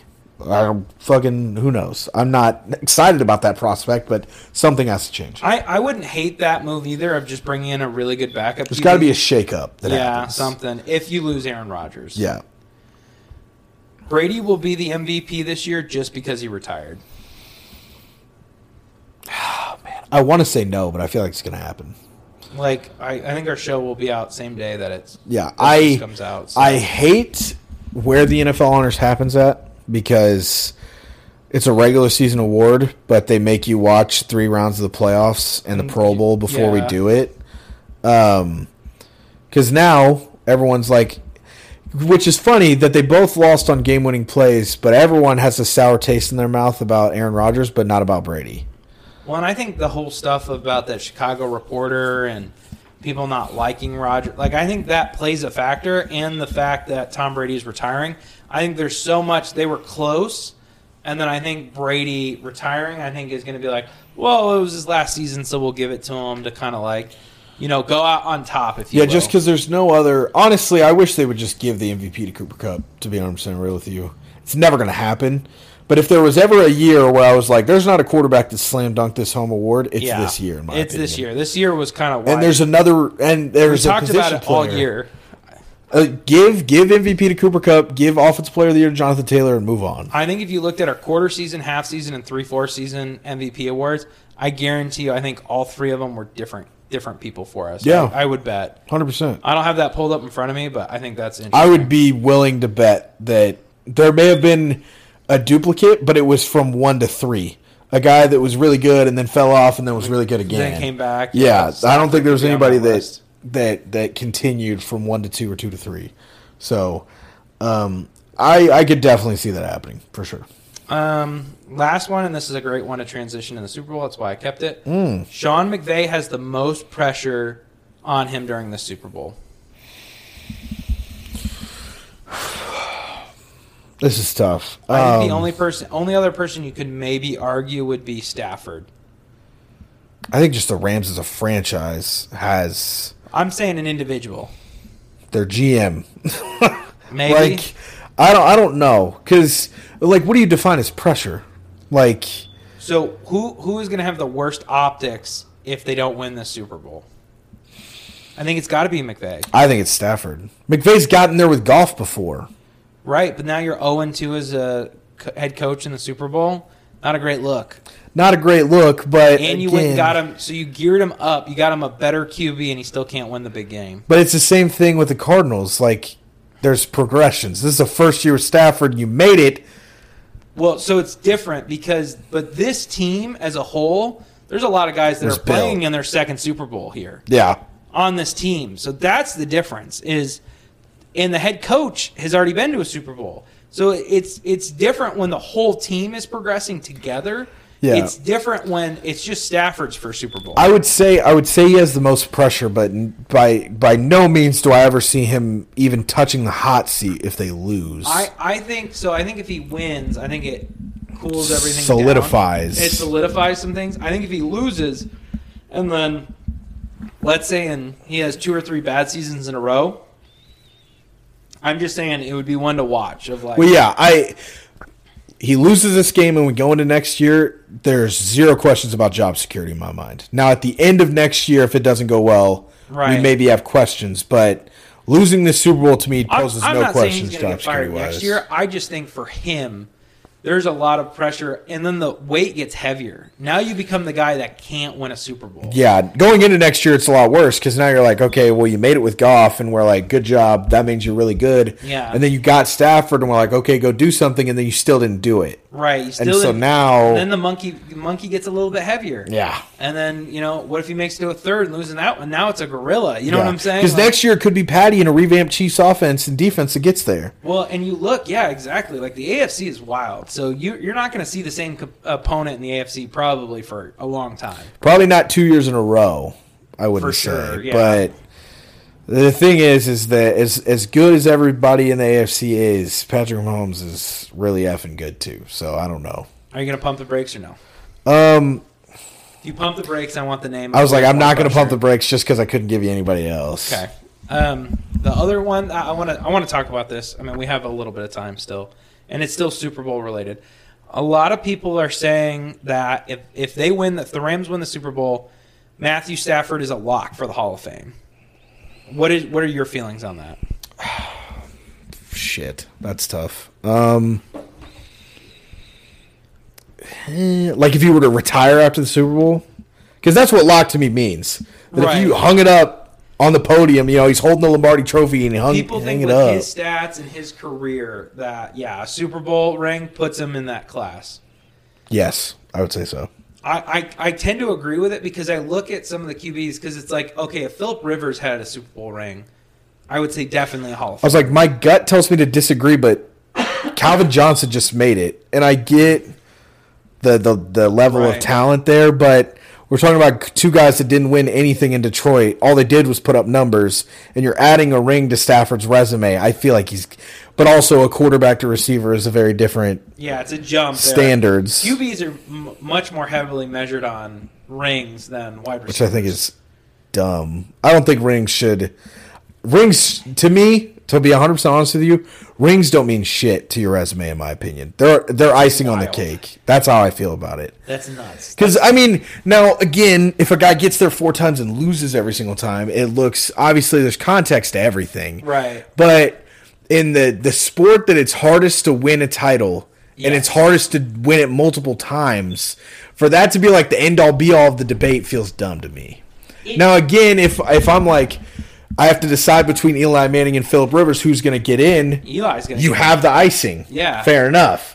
But I don't think Drew Brees should be discounted for winning 1 Super Bowl when he's the only quarterback to throw for 5,000 yards in 5 okay, years. so I think Drew Brees gets in no matter what a Super 100%, Bowl. He has yeah. the stats to do it. Yeah. But the problem is, as quarterbacks in the NFL, stats are great. Nobody really cares about the MVPs. It's not the NBA. You know what I mean?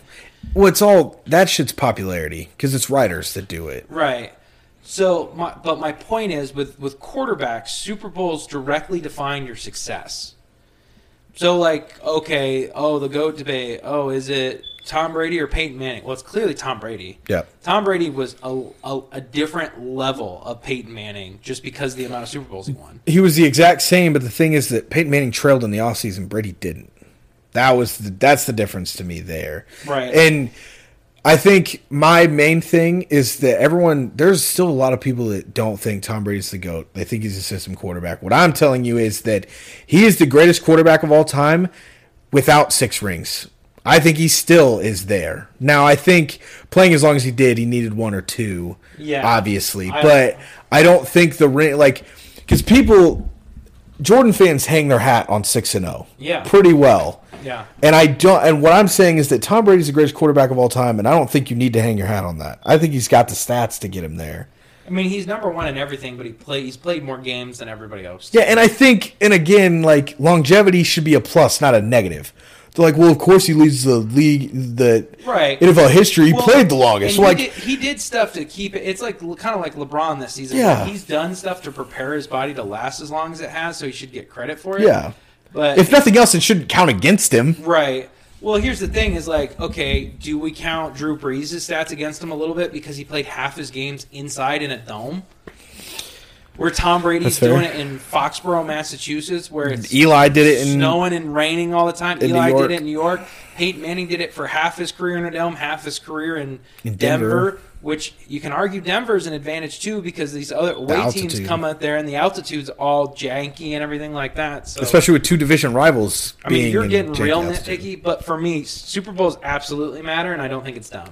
I think they matter, but I don't think they matter as much as everybody says they do. Because NBA is definitely a game of overall skill. Like you have to be good at defense, you have to be good at rebounding, passing, scoring. You have play to- both sides of the ball. Yeah, you play both sides of the ball. Whereas football, you want a quarterback who can go out there and win. Like that matters. Like postseason, like in the GOAT debate, Aaron Rodgers with one Super Bowl is in a different tier than Tom Brady, Peyton Manning, Joe Montana, all these other guys because he only has one ring. 100%. Yeah. It's a way of separating them for sure. Fair enough. I'll give you that. I don't think it defines. It's not a sole factor for me. I mean, you have to take into account everything, obviously.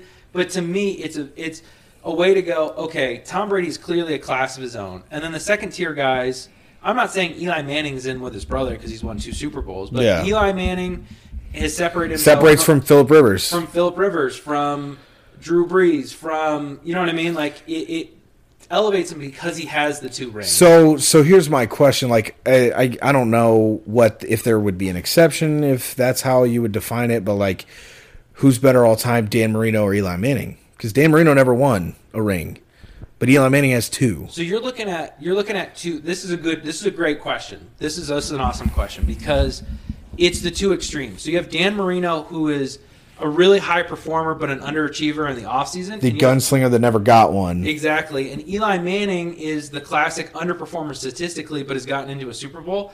I would put Dan Marino in a different class, a higher class of QB than Eli Manning, even though there's different Super Bowls. So I guess I think the best way to put it would be like Dan Marino would probably be at the bottom of his tier, but his tier is higher than Eli Manning being at the top of his tier. Eli Manning, to me, is he'll make the Hall of Fame. He might not be at first ballot, but he'll make the Hall of Fame. 100%. Eli Manning is the absolute bottom tier of QBs, Okay. the lowest, because he had no. So you don't think Phillip Rivers makes it at all? If Phillip Rivers makes it, he's in the same tier as Eli Manning. He's in the same tier. He's in the same tier, but in the below Manning. In that in the same absolute tier. bottom tier of QBs, like if we were to tier, you know what I mean? I think that's the best way to define it. Is Tom Brady's in his own tier of QBs all time, and then there's this secondary tier where there's a lot of guys in there: Steve Young, Joe Montana, Peyton Manning.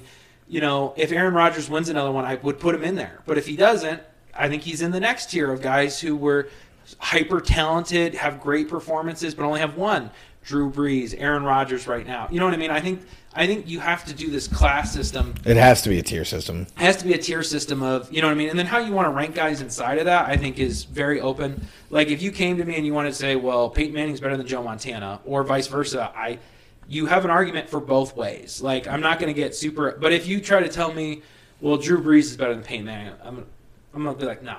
I still have I have people that tell me that Peyton Manning's better than Tom Brady is. So Right. And the problem with QB is you can't judge it off of talent. Because if it's talent, it's Aaron Rodgers. But in 10 years, it'll be Patrick Mahomes. But yeah, exactly. Like, it'll be. I mean, it depends on how many Super Bowls Patty wins. And it depends on if he doesn't get hurt before If then. Patty wins 5 rings and has better stats than Tom Brady in the same or less amount of time, I think Patty Mahomes is in the argument for the greatest quarterback of all times. I would agree with you. I don't think he has to. I think even if he wins 4. If he wins 4, I would agree. I think it puts him in a certain tier of. You have to have both, Yes. I think. Well, you don't have to have both, but you have to have a lot of one, and you got to be close to the other. Okay, If nothing I else. regret adding that because we were already tied on time. But that was a good conversation, though. It was. It was interesting. Into the Super Bowl. Into the Super Bowl. Let's talk about it. Bengals versus Rams. To me, I think the most slept on component here to me for this matchup isn't any offense. I think it really comes down to the Rams defense. I would agree. I think it all comes down to Von Miller, Aaron Donald. Can they put pressure on Joe Burrow? Because that's the question.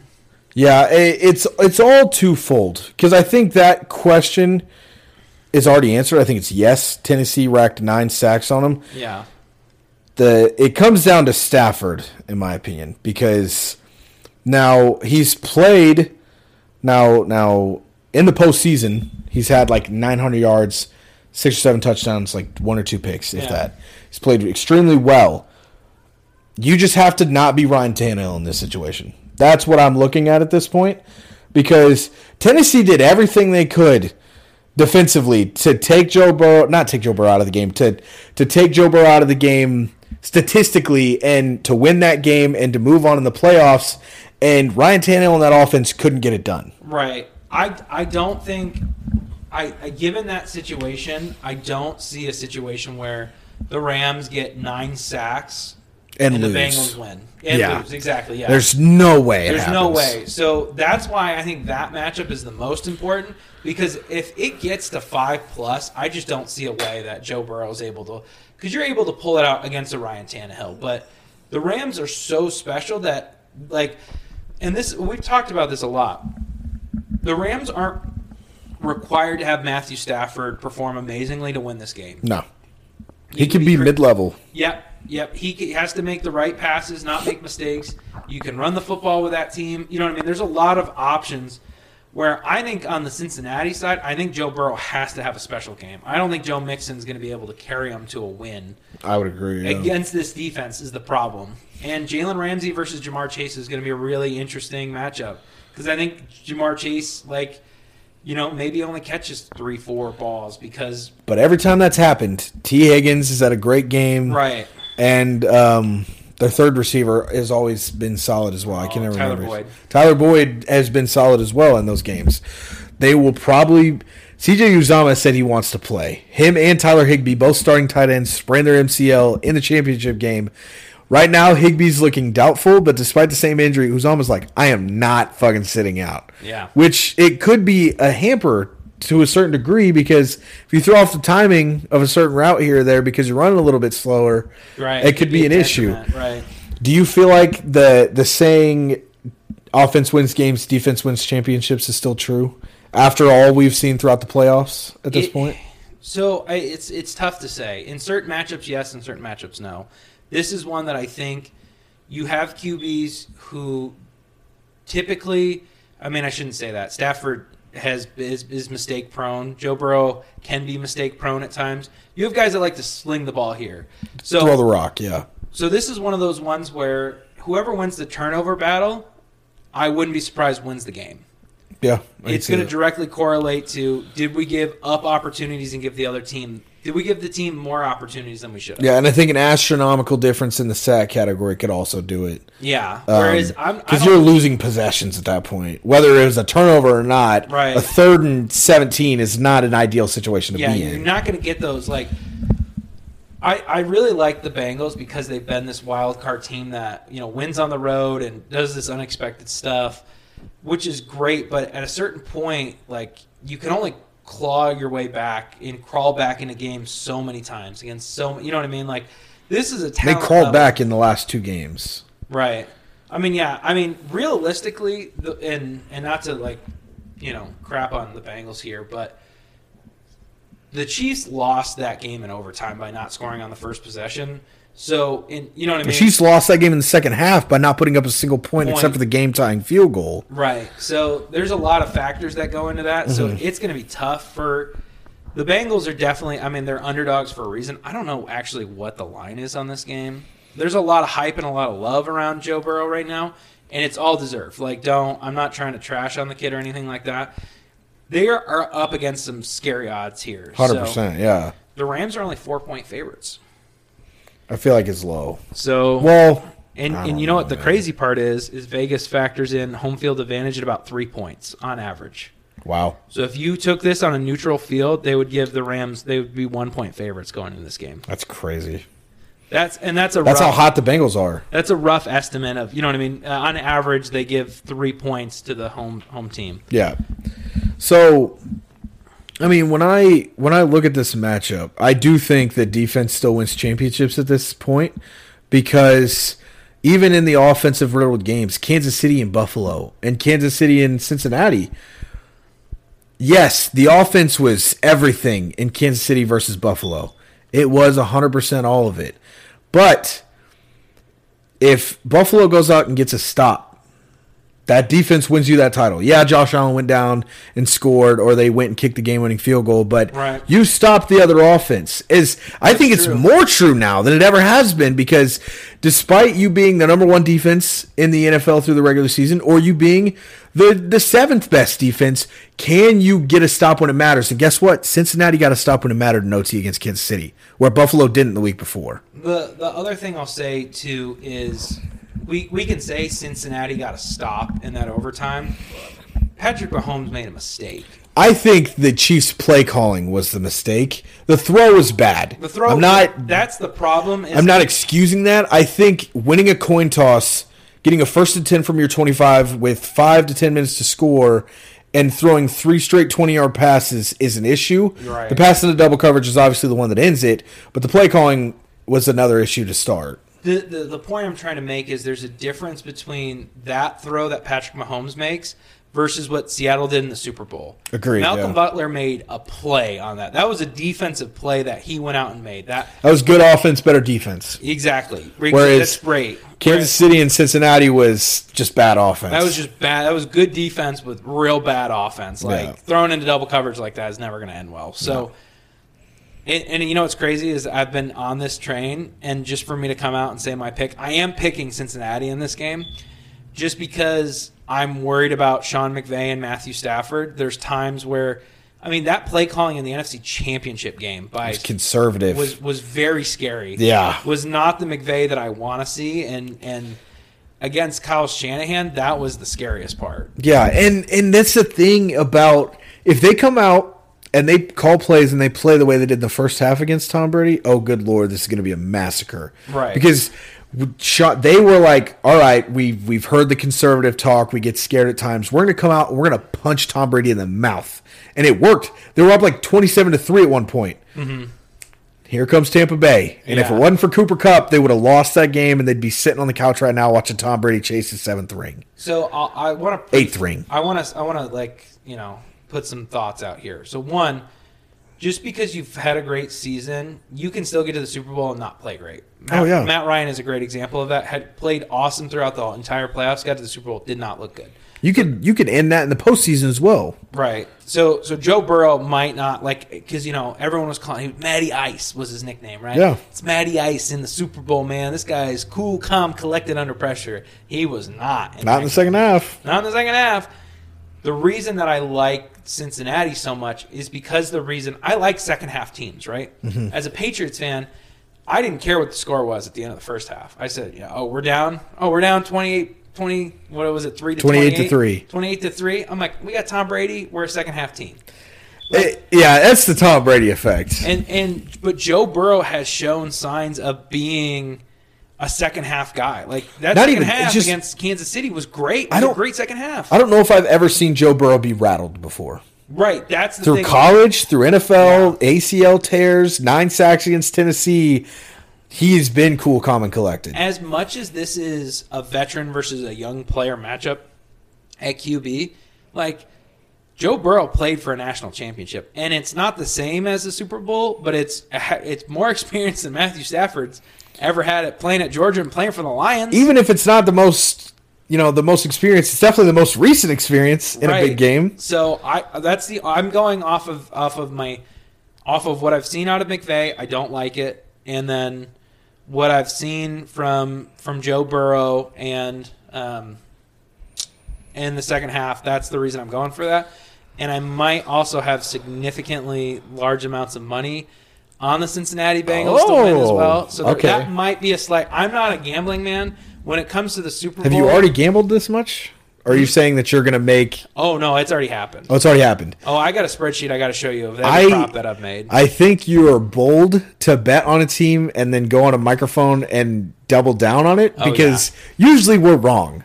Like, well, we're wrong when we pick together. That's true, and we're picking opposites here. My playoff record was positive, so true. I'm riding my. Was hot mine hand negative? here. I think I was 50-50. Yeah, I think you were about. I think I 500. split actually. I think I was 500 in every single round. Yeah. I'm going LA here. Let the winner be crowned. I could see either team winning. Yeah, 100%. This That doesn't is even need to be said. totally up in the air. Because they're like, well, if Ramsey takes out Jamar Chase, well, Cincinnati has found a way every single other time that he's been taken out of a game so far. I'm taking LA because of the defense. Like you said, I don't think there's any way that it's 5+ sacks and they lose this game. To be cheesy, I'm rolling with history here. We saw a young quarterback make the Super Bowl before anyone thought. We saw Von Miller have a ridiculous game who was in his prime at the time and tore up the second half and sent this quarterback into oblivion. When the Panthers and the Broncos met in the Super Bowl once upon a time, Cam Newton was the guy on the rise, the former Heisman, former national champion was there before he was supposed to be. We saw a defender, arguably the greatest edge rusher of all time in his prime. We're seeing Aaron Donald now in his prime in this game. And I think Aaron Donald has a massive effect on this game. Can I counter your point real quick? Bring it on. I'll roll with history here and say there's a young, hot QB in his second year. Why did I not see this happening? Going in as an underdog into the Super Bowl. Everybody had questions. Who is this kid? Is he the real deal? And you know what? That quarterback went on to be the GOAT. I'm not saying Joe Burrow has to do that. But I'm saying I'll take that side of history. Now that side of history is a bigger long shot than your side of history. But fair enough. If we're gonna quote history on second year QBs in the Super Bowl, the last 20 years has told us maybe not a bad bet to bet on the underdog. Yeah, it's 50-50 if nothing else. Right. I like the Rams. The play calling does make me nervous. I'm not going to lie to you. The Sean McVay, the timidness.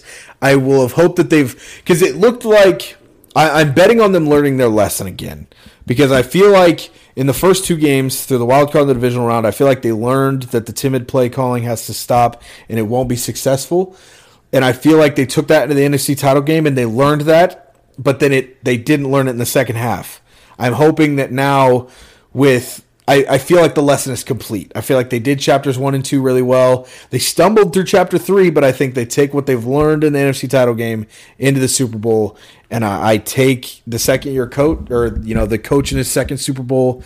I take Stafford, who's played well down the stretch, and I just think the team overall, I think, is better on paper. But paper doesn't win you Super Bowls. The other thing I'll say too, and this is going to sound so dumb, but it's such a weird superstition of mine. Bring it. I hate when teams wear the white jerseys in the Super Bowl. Patriots, they lost. I think we lost 1, 2. The 3 Super Bowls we lost, we were all wearing white. We were 1-4 in white jerseys in Super Bowls. The only one we won was in Seattle where we were wearing white. Cincinnati's wearing home. They're wearing the blacks. So I'm not saying anything. What was the other Super Bowl that you would have lost? We lost 2 to the Giants. We lost the Philly special. And we wore white in the Philly game too. Yep, and I remember the Seattle game. That was the Malcolm Butler game. You should have lost that one too. We should have lost that one.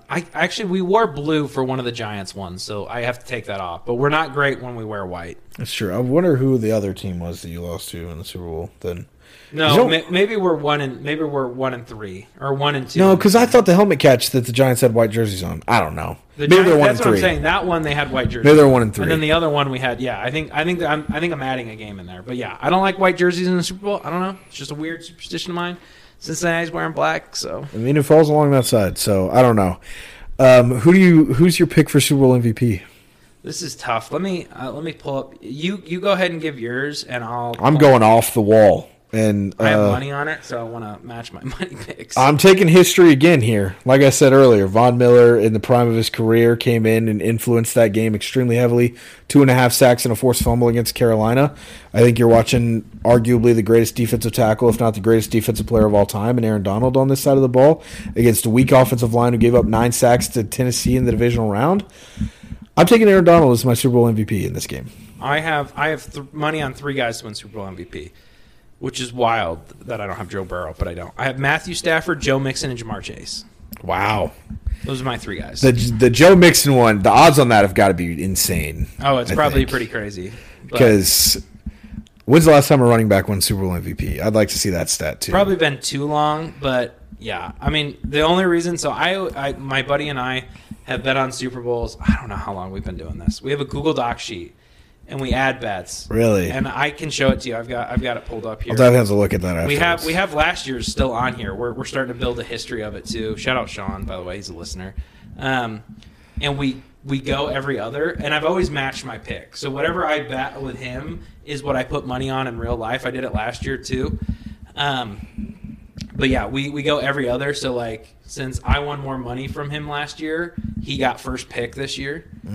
So we like rotate that. Fair enough. I like that. So I did not have first pick in that category. He did. He took Joe Burrow first. Okay, that makes sense then. He's a hedger, so sometimes he took the Rams to win, so he kind of hedged it by taking Joe Burrow. But yeah, fair enough. We'll see. I might have to go put money. I wish I would have done it originally because the odds for Aaron Donald to win Super Bowl MVP like right after the NFC title game was like 200 to 1. I think it's like 20 to 1 now. He has Aaron Donald was his last pick. Really? Mm-hmm. I think it's a solid. If there's a defensive player to win it, I think it's going to be him. It could be. I mean, Jalen Ramsey has 3 picks or 2 picks or something wild in a return. Just to pick 6. Yeah, I think does it. He could very. It also depends on how close the game is. If it's a 45-6 game, defensive player's not winning. No, there's no way. No. Yeah. But that's the Super Bowl. Anything else you want to add to that now that we're 10 minutes over our time limit? Not too much. Obviously, the NBA trade deadline will have also happened as the NFL honors are happening a day after or the same day as the show coming out. So the deadline's been a little bit crazy. We're just going to recap all the trade deadline stuff that's happened in the last week or two next week. So we'll definitely have NBA content. We'll have to cut some short, hopefully with one game to talk about. We'll have less NFL stuff to talk about, so we'll be able to preview, talk about the Super Bowl, spend more time. We'll definitely have an episode next week. We might take a little break. We may. We'll have more news on that next week, kind of what we want to do. We haven't fully decided, but just know that, I need a break. Yeah, Tim's schedule is crazy these days. I'm working crazy long weeks, and, I mean, we've put out 19 of these shows. So yeah, haven't missed a week yet. If you haven't heard it, we still recorded it. I promise. Yeah. So even the weeks you didn't hear us, I promise we recorded. Yeah, we record. We've recorded shows for every single week. So yeah, it's a grind, no doubt. So we're gonna do the old Colin Cowherd, and maybe take a week or 2 off and go to Utah and go skiing or something. Go skiing. We may just study up on the NBA the whole time. That's maybe what I do. And honestly, I'm gonna need time to catch back because I just know the Knicks suck this year, and that's pretty much.